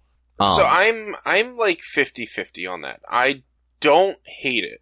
I don't hate the fact that we have to go into a battle, because I would say probably good 85% of the Pokemon I am battling, I'm catching with my first Pokeball without even trying. But, like, it's that 15% that is a pain. But also, like, to take away the EV leveling of your Pokemon as you play through the game when you're trying to catch Pokemon, like, this one, since Legends Arceus was always meant to be single player, no battle, no competitive. This one is now going to be meant to be competitive and be used in competition play. EV leveling, like, you're going to be getting into battles. But to be fair though, if you think about it, you could battle any Pokemon in Arceus too. Yeah. And, like, I don't do competitive. I do not give a single fuck about EV training. Yeah. Like, I know what EV training is. I have no idea, like, what my Pokemon's EVs look like, and I've never cared. So, like, that for me means nothing, but, like, I understand that, like, there are people that go about and do that, and it would just be nice if, like, I could play the Arceus style, even if, like, other people just don't want to. Yeah, I guess that's why I said I'm 50. Like, I did like being able to catch in the open world, but I also missed battling at times. Like, I really did miss going into a battle and fighting a Pokemon. Like, because also the Arceus style required you to catch multiples of Pokemon. Based on, because of the way that they did the Pokedex. Which is why it was good that you didn't have to battle every Pokemon to catch them. Whereas, like, I catch myself wanting to power up my Pokemon and level them up, but avoiding battles a lot. And so it's like, it is like, alright, I need to, like, get out of my head to dodge the things that I had in Arceus because I was just catching them and I didn't want to fight. Now I'm the opposite. I want to level up to create my final team. I need to fight, but I've been in some areas where leveling up Pokemon just wasn't working. Yeah, and, like, I have always kind of hated the and I know they're not random encounters, but, like, the wild Pokemon battles, like, I don't have fun with that. Like, fighting a random Pokemon and getting it down to a sliver and catching it, like, for certain Pokemon, there's, like, a certain level of excitement to that. Like, I found, like, very early on in, I think, the west side, there is a Vespiquen floating around that's level 25. And, like, when I found her, like, that was significantly higher than my level. In fact, I could not catch her like that until I got the first gym badge that lets you catch up to level 25 Pokemon. But, like, that was a fun battle because, like, it was, like, there was strategy and stuff to it. Your normal wild Pokemon encounters, though, are fucking boring versus, like, the trainer battles. Like, I enjoy the trainer battle side of it. Agreed. So being able to just, like, sneak up on a Pokemon that, like, I haven't gotten yet and, like, take a shot at it by just throwing a great ball and seeing what happens. Awesome. After 25 hours, there are a lot of Pokemon that you get a lot more experience from battling in wild than you do from battling in a trainer battle. I mean, that's fair. There's a lot of time. There's a lot of time where I'm not getting the experience needed to even get near a level up with a Pokemon that's 5 levels lower than the Pokemon I'm battling a trainer for. But in that same area, I will battle a wild Pokemon and get a level up each time. Yeah, and like that's fair. You and I have very different play styles too. Like you switch out your team at certain points, and like you don't really finalize a team very early. No, you're talking about like you're 25 hours in, you still haven't finalized your team. Yeah, I have 3 of 6 right now, and it's only because like Masquerada is. I started with them, so I have to keep them. Bellabolt is adorable, and I don't actually know its real name because I named it Minecraft. He's just overpowered, so. Yeah, like I had 5 out of the 6 before I went to school. But see, that kind of brings it down because there's so many more Pokemon that you're going to encounter as you're traveling through the world that like you're not going to switch out, you're not going to level up. No, I'm going to stick with my team that I'm emotionally invested in. Are you really emotionally invested in them, or are you Absolutely. Just settling? Are you just settling, huh? No, so I had early on, what did I have in my team? I had the little bug that you find like very early on that turns into one of like the moth Pokemon. Mm-hmm. And then what was the other thing I had in my team? I'm drawing a blank now, but I had that and something else in my team. And then like I had just gotten the little bug to evolve into the moth, and then I had caught a Fido. And I wanted a Fido because it's a dog that's made out of dough. It's fucking amazing. Yeah. And I'm just like, oh man, I need to pick somebody to like get out of my party. And it was honestly like, it was like a long moment of like reflection of like, I'm probably not going to use the bug all that. Oh, Lechonk was the other one. I had a Lechonk, and I'm like, I want to use this goofy truffle pig. This little guy's great. And I never fucking used him because he's normal type. And like, there aren't a lot of instances where like a normal type comes in clutch. So like, he was the one I got rid of when I finally found a grass Pokemon. Mm-hmm. But like, I stopped and thought about it. I'm like, I could probably go through this game without a grass Pokemon and keep this Lechonk that like I've had since level 3 and is now only level 16. But like, have you encountered a Capsakid yet? I don't even know what that is. Capsakid is Capsaicin. He's a hot pepper Pokemon that evolves into Scovillian, which I believe is fire grass type, is a 2-headed Pokemon that's a hot pepper, and it's like, it looks, I'm like, I want it, but I have a fucking grass type already. I'm like, I have this, like, as much as I don't like the style, I'm like, I started with this Pokemon, and that's just my thing. Like, I always use my starter as my final team for the Elite Four before I change. And so that's what I'm stuck with, Tuxedo Mask until I beat the Elite Four. Yeah, like I usually lock in a team very early. Most other than Sword, I never really put a lot into catching them all either, because beyond Generation 2, it was too much of a chore. Mm-hmm. Sword and Shield made it like reasonable because, to the dismay of most people in the fucking world, apparently, they got rid of like the national decks. So you only had the ones that were available in that game, and as long as you had somebody that like you could do like online trading with, like it was completely reasonable to get all 150, 200, whatever were in that game. If they turned around and told me that I had to catch over 1,200 Pokemon, I would say, fuck you, I'm probably just not playing this game. Yeah.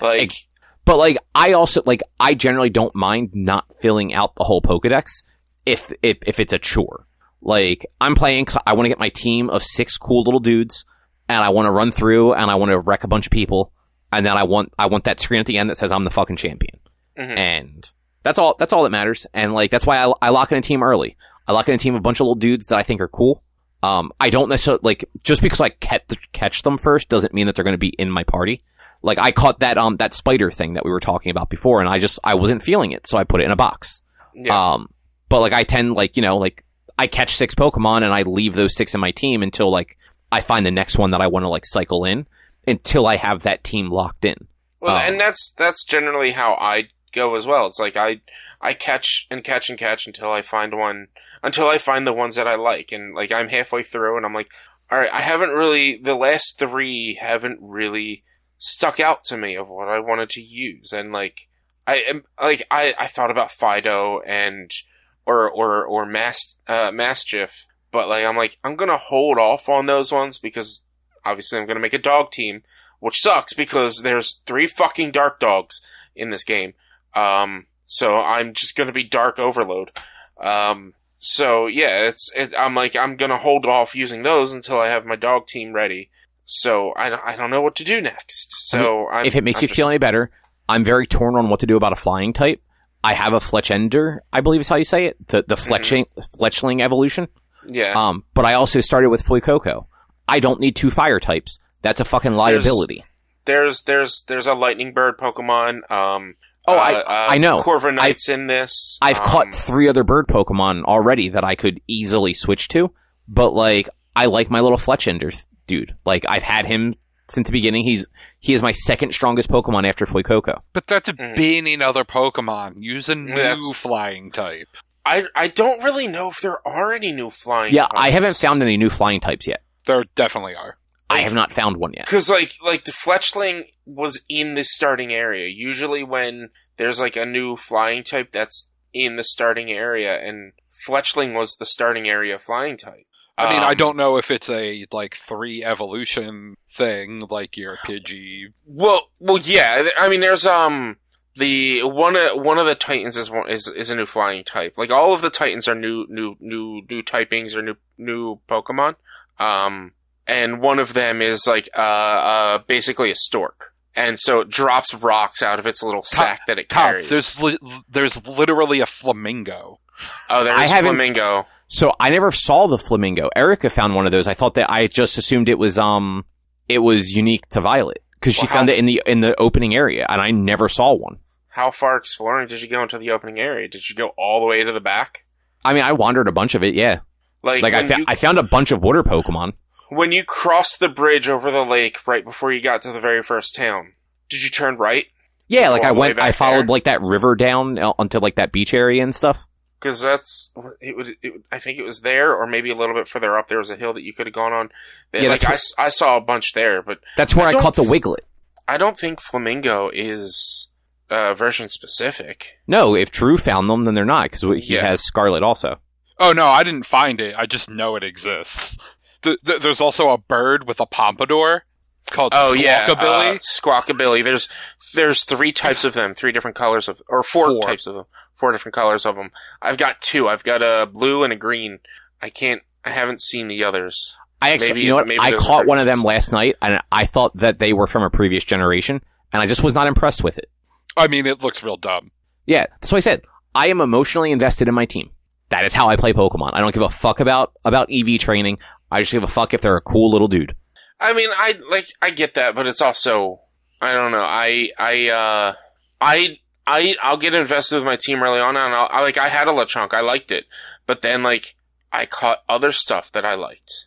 I mean, so I switched. That's why I had to get rid of Lechonk because I liked my whole other team.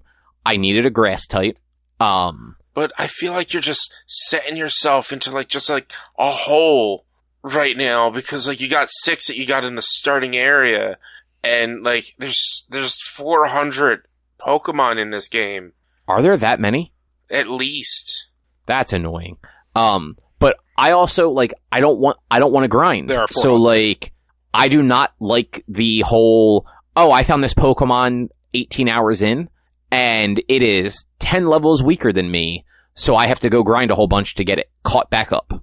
Then use evolution items or experience items. Yeah, but then they're weaker. I mean, that's the hardest part about these games is you use those items to get them to your level, but then they're weaker because they're not EV trained, and that's what I'm dealing with because that's what to get them get what I'm evolving right now close to my current level. I use the items, but they're still they'll get a super effective attack on a Pokemon 3 levels lower than them, but only do half the damage because they're not EV trained. Yeah, and it's one of those, if I came across something where I'm just oh man, this dude is too cool not to use, and, would fit my team well, then, yes, I would totally swap them out. But, that just so rarely happens in these games that, I'm fine not swapping them out. Because, inevitably, after I finish the game, if I want to actually, try and finish the Pokedex, that's where I start, swapping my teams out and, going and exploring, because I'm going back to the other areas to scour for anyone that I may have missed. So I need to seed my team with lower levels and stuff like that. And then also raise those lower levels so that they'll evolve and I don't have to go try and find their evolutions. But I guess, so other than, just to kind of get back to the track I was on, other than being able to try and catch them, I do wish that we could run away the same way. I really liked in Arceus the ability to like move around during battles and to just literally walk away from them if you were just not into it. Yeah. Instead of having to select run away, but well, because I've had quite a few instances where I did not intentionally get into a battle. Some of these Pokemon are just too fucking tiny, and the pop-in is horrendous. So then I'm riding on Kiraidon, and just accidentally bump into like a little fucking Pokemon, and then get told 4 fucking times that I can't run away. Mm-hmm. And it's like, cool, I have one of you already. You're not worth fighting. I just want to run away to go do the thing I'm trying to do, and I fucking can't.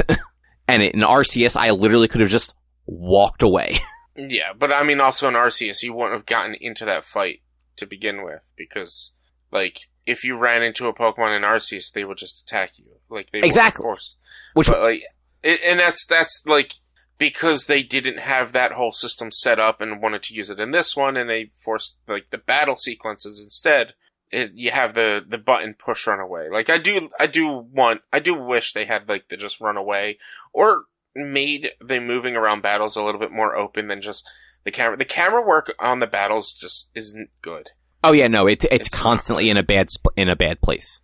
I mean, you can move the camera, but even if you move it, you can't really get the full battlefield unless it's like a it tends to recenter itself in a bad place also. Yeah, it's always recentering right behind your Pokemon. But yeah, like those two things aren't like, they don't ruin the game. It's two things I wish this game had that Arceus had, and it almost makes this game feel like a step backwards. For the things it does in the right direction from Sword and Shield, it's like those couple of small things make it feel like a step backwards from Arceus. Where like, so far in the little bit I've played, I have not hit anything where it's like, this game is doing it better than Arceus did. I'm sure there are things, I just have not gotten to them yet. The world is open. Like, that's the best thing. That's something they're doing worlds better than Arceus.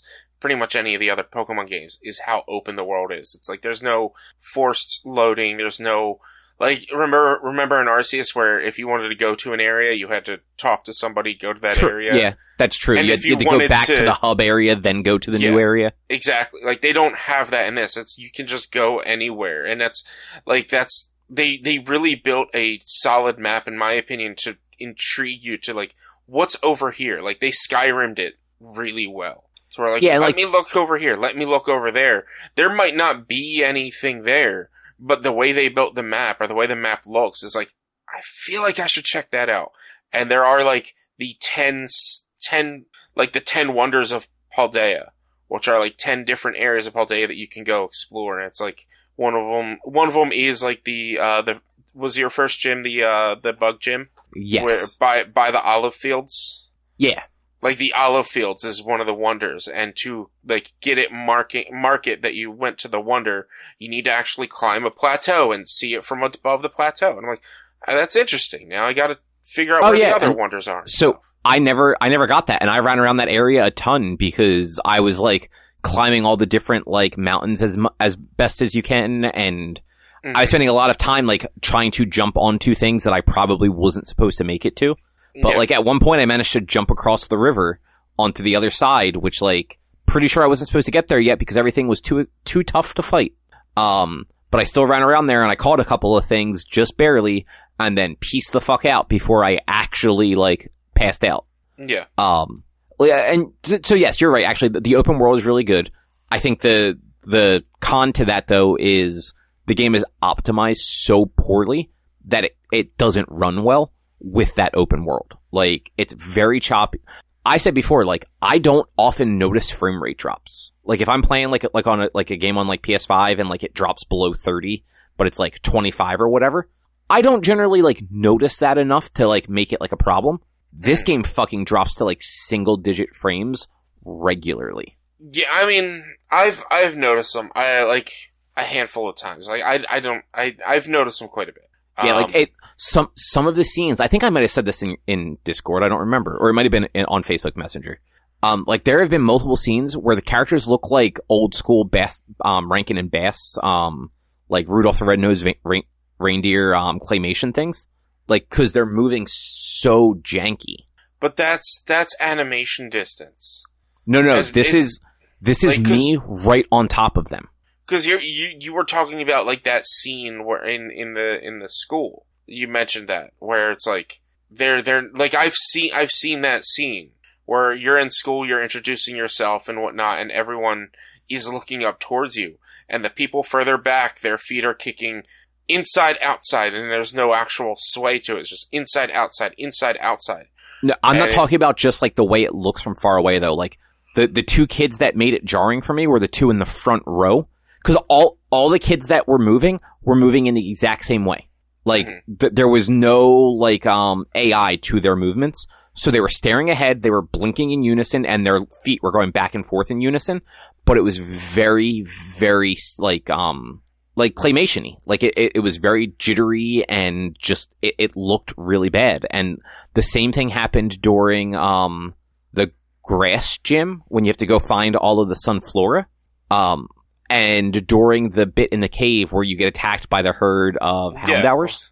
When if the game has more than 10 Pokemon on screen, like I noticed it with the Sunflora, like the frame rate drop. I didn't really notice it with the Houndour. A frame rate drop during that scene, but I definitely noticed it with the Sunflora. Out of curiosity, just I'm curious how you're playing. Are you watching it on your computer that's being cast, or are you watching it like on your TV that is then plugged into your PC? No, it's plugged into my Switch is plugged in directly to my PC. Okay, so you're watching like the capture on your PC, basically. I guess. Okay, I was just curious. Cause I'm just wondering if the video quality, if that impacts the video quality or anything at all. I have it set. Actually, I had it set for resolution mode, but my stream was very janky when I had it set for resolution mode. Oh boy, was it! Thank you for telling me during stream that it was janky, though. Like, I did not know that it was janky. Right, I mean, you don't see that. Yeah, like I didn't know if that was the stream was janky or if that was just the fucking game. No, it was the stream was janky. Like, if somebody had told me that it's constantly skipping, I would have stopped stream to figure it out. I also, like, I had the stream on without, and was, like, listening more while I was, like, cleaning and, like, actually, like, downloading the update and all, and letting my Switch charge, because it was dead. So, like, I wasn't watching a lot, but, like, that scene where you first meet the Legendary and you're going through the cave, Jesus fucking Christ, that was running at, like, 3 frames a second on your stream at times. That was stream. That was all the stream. Okay. Yeah, like the actual game runs at least 10 frames a second. I wasn't experiencing any issues in the game at that point, leading up to that. Like, I didn't really experience too much, like, frame rate issues until I got to the open world. Like, until I got outside of the school. Yeah, no, that is definitely where it hits the most. I was noticing some minor stuff, like, in the area before the school city. But nothing like once I got into, like, the east and west sides. Especially because, like, there's a lot. This is actually a cool thing that is unfortunately impacting the game negatively. I really like how the Pokemon seem to, like, herd up. And at a certain point, once you get a little bit deeper into it, they herd up, but they're, like, following one of their, like, next evolutionary stages. Yeah. Like, I forget the name of it, but it's like the little blue and black bird Pokemon that's kind of round that then turns into, like, a larger, like, Hulk-like blue and black Pokemon. Mm-hmm. I felt like early on when you first find those guys, they're just the little guys all by themselves. And then right after the grass gym, I found a bunch of them that they're all just flocked around their middle stage evolution. I'm like, that's actually kind of cool. Like, yeah, that is cool. And it's one of those things where that's where that lock-on comes in handy when it fucking works. Cause I already have the little guy. I can go catch the middle stage if I can get close enough and have it actually lock on. Mm-hmm. Mm-hmm. Just so you guys know, Zora and Ditto, They do not look like themselves in the overworld until you get into battle. Who? Zora and Ditto. I don't know what Zora is. It's the little fox dog little dude that evolves into Zoroark. He's a dark type. He has the ability Mirage or something like that, where he can make himself look like a different Pokemon. Him and Ditto, they use that ability in the overworld. I saw a clip of the Ditto as a Drifblim in going around on TikTok. Does it look like Ditto with just the dotted eyes, or no? It looked like a Drifblim. Doesn't have eyes. Yeah, it does. Does it? Pretty sure. I've never noticed. I honestly forgot. I forgot the little Zora Pokemon existed. Yeah. Drifblim has red eyes. He's got the little dotted eyes that are next to his cross. Okay. I'd have to double check, but I'm pretty sure the thing. I mean, it was a video on TikTok of someone's, capture. Because I was running around outside of Port Miranda, which is where you go if you're trying to do the water gym, and there was a Ditto. It was showing on my map. I'm like, all right, and I'm running around, and I do not find this Ditto. And I remembered in Sword and Shield, Ditto was super fucking small. So, like, I'm looking, and I'm like, I can't find this Ditto. I then am getting ready to do the Poison Starfall Street, and I see a Pineco, and I throw my Pokeball at it to go to fight it so I could try to catch it. And I look away, and I look back, and there's a Zora on my screen. I'm like, what the fuck? Why is there a Zora? That was a Pineco, wasn't it? And somebody, even chat, was like, yeah, that was a Pineco. That's now Zora. I'm like, oh, right, Zora has the Mirage ability. Which is actually pretty cool. Yeah, I'm like, so that's where Ditto is. And then I Googled it yesterday just to be sure afterwards. I do think this game has a lot of charm to it. Like I said before, I think it was just rushed out, and it's very, very janky. Yeah, they're hopefully patching an issue for the data leak problems.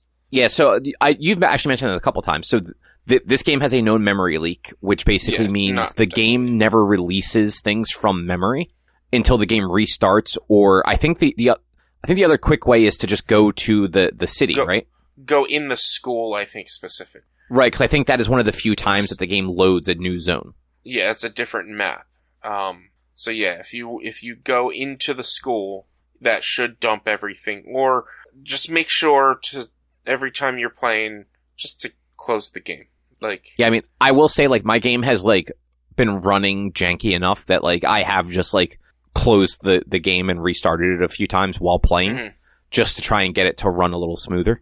Yeah, and it tends to fix it. It does, but that's a major fucking issue for a game that's going to sell hundreds of millions of copies. Nintendo is giving refunds to some people. I've seen online. Some people are getting refunds for the game already. Wow.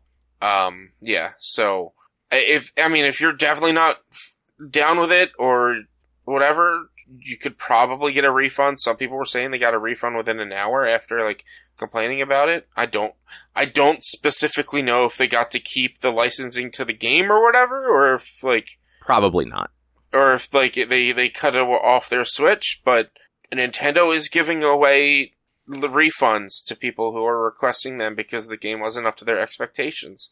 I 100% agree that this game is broken enough to where it refund how am I trying to say this? Do I think this is in the state of, say, Batman Arkham Knight or whatever one it was on the PC? Or Cyberpunk? Or Cyberpunk? No, I don't. This game runs. It works. Does it have issues? Yes. Are they say they're working on fixing that. I don't think this is but I also haven't ran into any major issues besides really one. I don't think this game is in a state to where, it's so broken I need my money back. No, I don't think it's... I will say, for $60, as the biggest Nintendo release of the year, this game should have been treated better. Yeah. I don't know whose fault it is. I don't know if Game Freak just is understaffed to do a game for a console that is that requires more resources than what they are typically used to from handhelds, or if it's the Pokemon Company is not giving Game Freak the resources and the budget to do something. Like, there's a lot of possible, like, reasons why it's like this.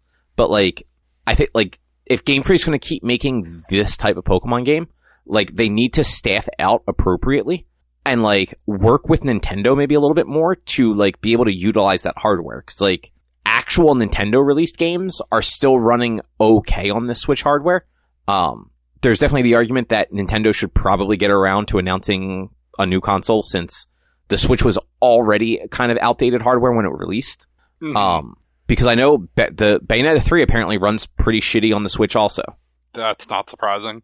To the point where, like, a lot of people are like, man, I wish they'd release this on PC so it would run better. Mm-hmm. But, like, what the fucking Sparks of Hope, that game looks nice and runs really well, like, when I was playing it. But that's like Nintendo was heavily involved in that, I imagine. Yeah. It's wild because, like, Nintendo knows how to optimize these games to run perfectly on their system, but they're not giving anybody, like, the tips or the tricks or letting them know, and it's kind of killing them because of it. It's killing Nintendo because of it. I think it was on your Discord that I said it's kind of like Naughty Dog with Sony hardware. Like, Naughty Dog is good at milking that hardware for everything it's worth, in a way a lot of other developers that are developing for the PlayStation are not. Mm-hmm. And it's like, what do they know how to do that, like, these other teams don't? And, like, is Game Freak and Pokemon Company, like, going to Nintendo and asking for, like, details on the hardware? Or are they just fucking winging it and hoping for the best? Are they, like, still developing this, assuming it's a handheld game, and they just don't actually know how to, like, size it correctly for her? I mean, it wouldn't be too shocking. According to Wiki, I don't know how they got this number. There's only about 169 people working at Game Freak. That's totally possible.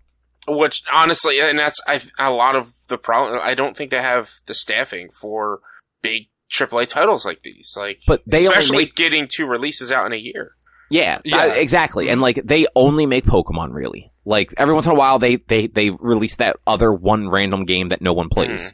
But, yeah, like, when they're releasing one Pokemon game every 2.5 years, 3 years, however often it usually is, then, yeah, like, not a huge deal. But, yeah, when they're releasing 2.5 games in less than 12 months, like, that's not enough staff. Yeah. And plus, to add to that, how many of their, like, concurrent, like, mobile type games like Pokemon Quest or the like games like that, like their I don't know how many other there are actually them, but, so, like, I don't think Game Freak's involved with any of that. That's all the Pokemon Company. Well, they do Pokemon Quest. I'm on their wiki. They do Pokemon Quest. Oh, I didn't realize they did that. Yeah. So that was like the weird, like, blocky game, right? Yeah. It was the block mobile type game. It was 3DS. Switch, iOS, and Android. But yeah, like, I mean, they in 2019, they had 3 games come out. They had Giga Wrecker Alt, they had Little Town Hero, which both of those games were multi-platform, PS4, Xbox, Windows, and Switch. And then they had Sword and Shield in 2019. Like, they had three games come out. Sword and Shield was the closest thing we've ever come to open world.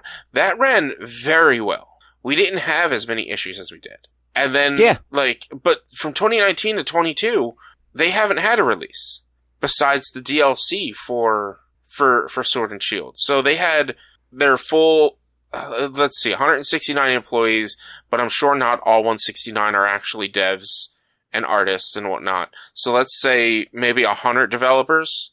I don't really know. I don't know the full breakdown. I'm not going to try to find the breakdown of actually how many people are programmers.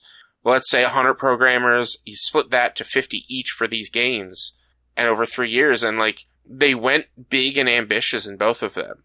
And Arceus ended up working better, unfortunately. And not to say that I think Scarlet's a bad game. I do acknowledge that it does have its problems, but, like, as an overall, I think Scarlet is the better game than Arceus. But as a feat of engineering, basically, I think Arceus was more well-developed.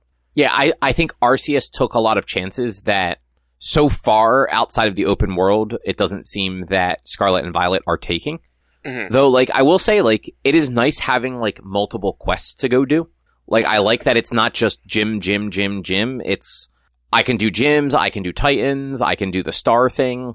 So one thing I wish they would do is add subquests. Because you meet and you run across all these NPCs in this game. And it could be as dumb as like, hey, I want this Pokemon, can you catch it for me? Or hey, we need this many of the Pokemon items, can you get them for me? Like, they're all gonna be fetch quests, obviously. But it kind of, like, this world is big and open and there are 3 major quests to do. And it is a little overwhelming at start of like, oh my god, what do I do? But then, like, as you go to each town, it really closes up the town to give me no reason to talk to these people. Cause unless they want to trade with you, that, like, I've only seen one person who wanted to trade with me. And their icon was in yellow. Otherwise, there's no point in talking to anybody. So it would be nice to see maybe the occasional additional side quest to get more Zenny or whatever. Like, and make them like a more fleshed out real RPG. Exactly, because then that would help you, Cobb, push to battle wild Pokemon, because it would be that, hey, I need these Pokemon parts, or give me more of a reason to do the auto battle. Which the auto battle is great, but it's only great to after a point. Yeah, I only did it a little bit, and it was not great at the beginning of the game. Your Pokemon has to be at least 3 levels above the Pokemon they're battling, and type advantage, for it really to be worthwhile. So that feature right there is really only for the crafting. But as someone like me, who doesn't do a lot of TMs, the crafting materials aren't really that useful. So give me a reason to collect these crafting materials. Oh, here's a side quest. I need 16 Psyduck downs. Alright, great. I'll go battle a bunch of Psyducks and get you 16 Psyduck downs. Like, it would make sense. And like, hey, here's some Zenny, here's some potions, here's some Pokeballs. Stuff like that. Just like, add a little bit more of the RPG to the RPG. Mm-hmm. Yeah. Now, Rich, out of curiosity, just because you were mentioning items, did your version of the game come with free Pokeballs? I pre-ordered it, so I have to put in the code still to get it. But like, it came with 100 free Pokeballs? I don't know, maybe. No, not 100. I got 100. Yeah. Maybe technically I got 200. Yeah. Yeah, did you buy the physical version, Drew? No, I got digital. Did you get a code for 100 free Pokeballs? Yep, for each game in the dual pack. Yep. Oh yeah, no, it's probably a dual pack thing. That's why I was curious if you had gotten it knowing that you didn't get the dual pack. No, I didn't get that. Yeah, the only stipulation is you can't get it until you get to the first Pokemon Center where you unlock the mystery gift. Well, yeah, and that's like for the pre-order bonus, which you guys probably also got, because I'm assuming you pre-ordered it. No, I bought it the day of. I don't pre-order video games. Oh, you bought it the day of. I bought it the day before, like just to pre-install. I got that if assuming reviews go up is fair. Yeah, well, I don't look at if it's a game that I'm interested in buying, and it has a preload, I will buy it the day before and preload it. I'm not going to read reviews. I'm just going to get into it and play it if I'm interested. And I'm talking on a general principle. Like yes, if you're going to buy the game, like, get the preload. But if it's a game your people are like, I don't know, don't fucking pre-order the game. No, I mean, I don't pre-order the game unless I know I want the game. But like, I pre-ordered it, I bought it the day before, literally on Thursday, and I got 10 potions, 5 full heals, 3 revives, 3 ethers, 1 rare candy, and 1 nugget that I have to put in Red Redemption for the code for. Okay. Because here's the thing, pre-order bonuses in the United States were fucking balls. That's pre-order bonuses for digital. On Nintendo, the GameStop and Best Buy pre-order bonuses were about the same, but then like if you go to UK and shit, they got the metal case and shit like that. Like everywhere else got better pre-order bonuses than the United States did with this. Whereas like I literally ordered mine on the train ride home on Friday and picked it up at Best Buy, and they gave me 100 free Pokeballs. Nice. I literally just walked into a GameStop and was like, hey, you got any of these? And they were like, yeah, here you go. Yeah. So I have started just doing the like online pickup at Best Buy because it's just easier and I don't have to deal with fucking GameStops or people at Best Buy for that matter. Yeah, I mean, Sarah needed me to stop at, or had put in an order at the Michaels in Deptford there. That's like got the GameStop right next to it, basically. And you know what? I have actually had decent experiences at that one, but it's a bitch for me to get to. Like, it's just, unless I'm in that shopping center, I don't go over to that shopping center. Yeah, so I was stopping in that area on my way back from my doctor's appointment, and I was like, I'll just go into the GameStop there. Yeah, meanwhile, like, the easiest one for me to go to is the Audubon one, and that store regularly sucks. Oh, yeah. Mm-hmm.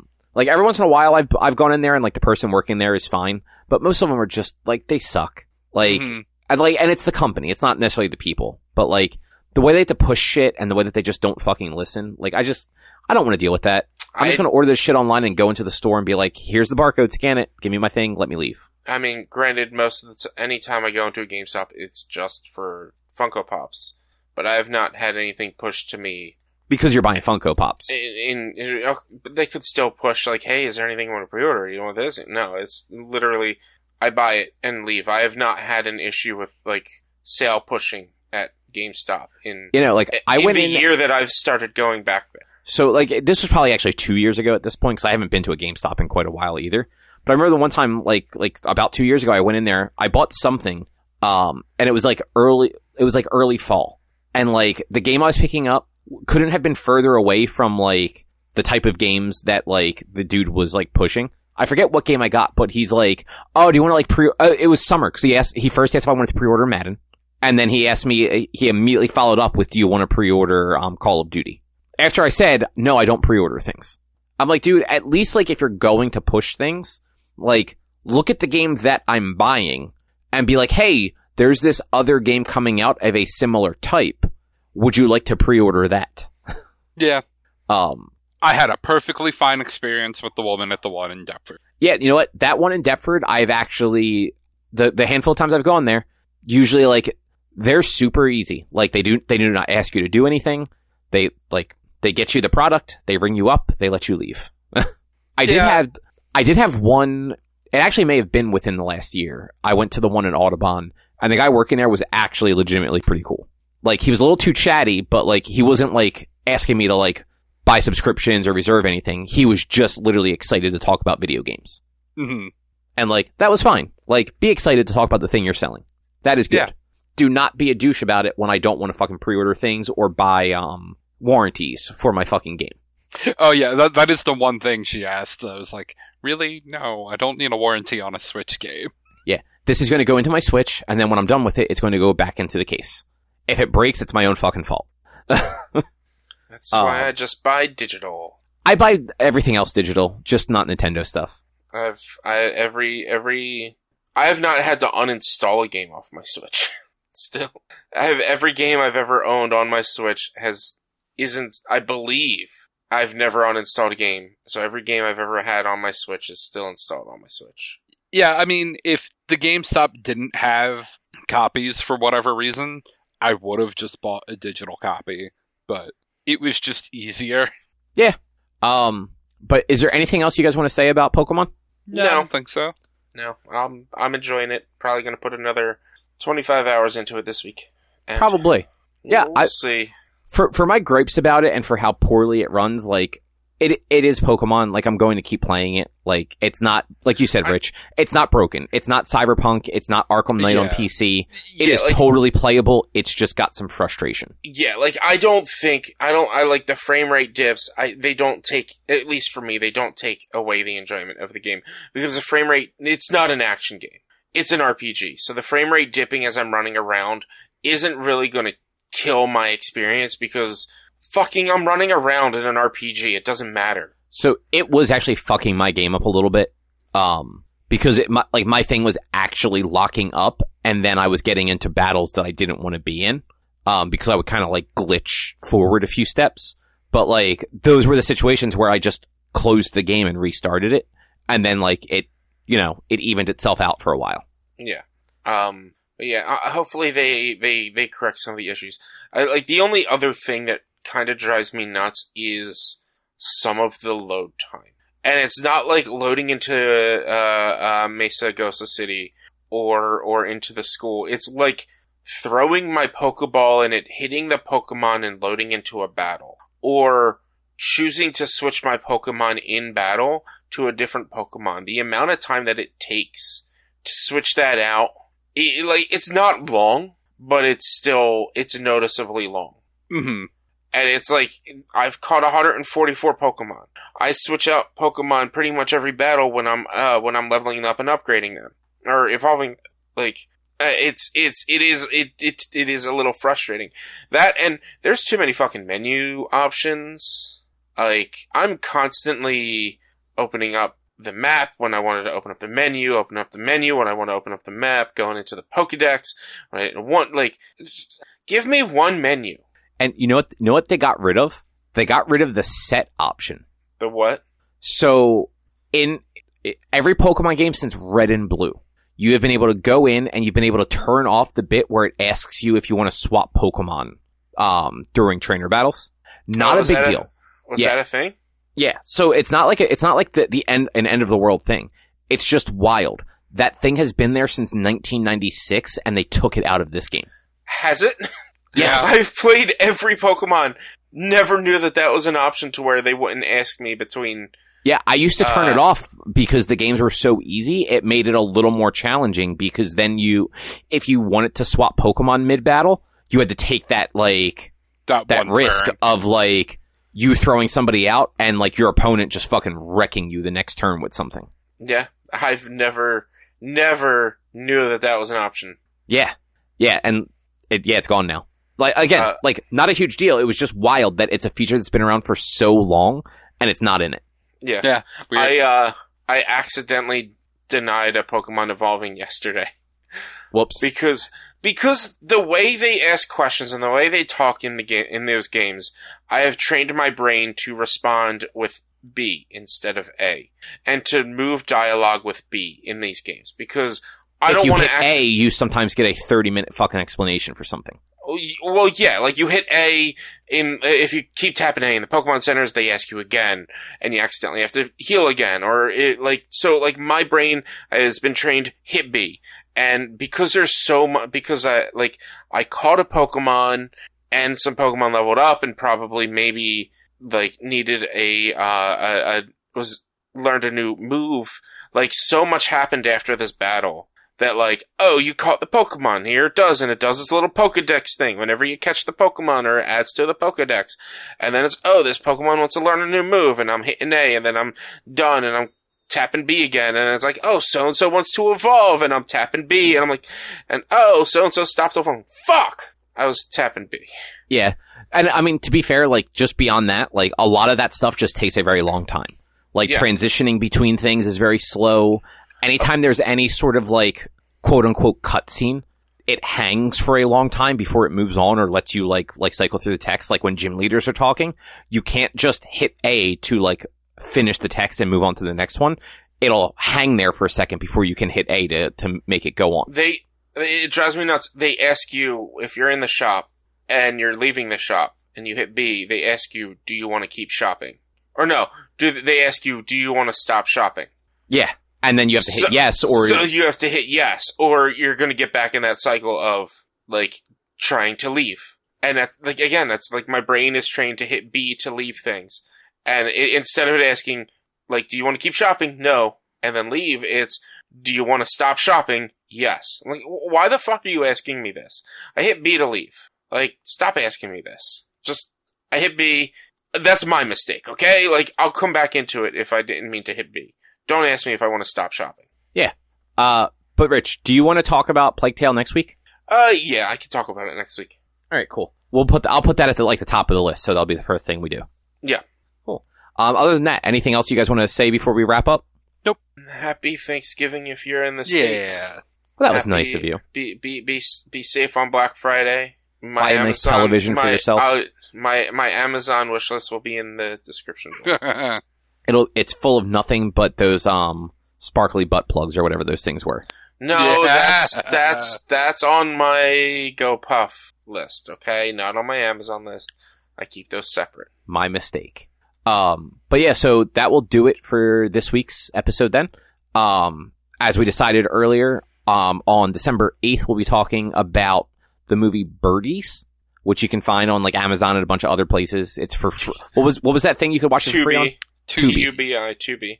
But other than that, if you would like to find more of our content, you can head over to www.one-quest.com. You can also help us by supporting us at patreon.com/onequest. If you can't support us there with your dollars, though, you can go to your favorite podcast platform, Apple Podcasts, Google Podcasts, Spotify, Stitcher, all these fun places. Rate us, review us, subscribe to us. It all helps. You can also find us on social media, facebook.com/onequestonline or at @1_quest on Twitter and Instagram. Our YouTube channel is youtube.com/onequestvideo. And you can always send us emails to social@one-quest.com. And then, Rich, you're playing Pokemon for the foreseeable future on stream? Yes, the rest of this week, the schedule's kind of up in the air. I'll be live on, this is probably still coming out on Thanksgiving. So, I'll be live on Wednesday and then Sunday and Saturday and Sunday.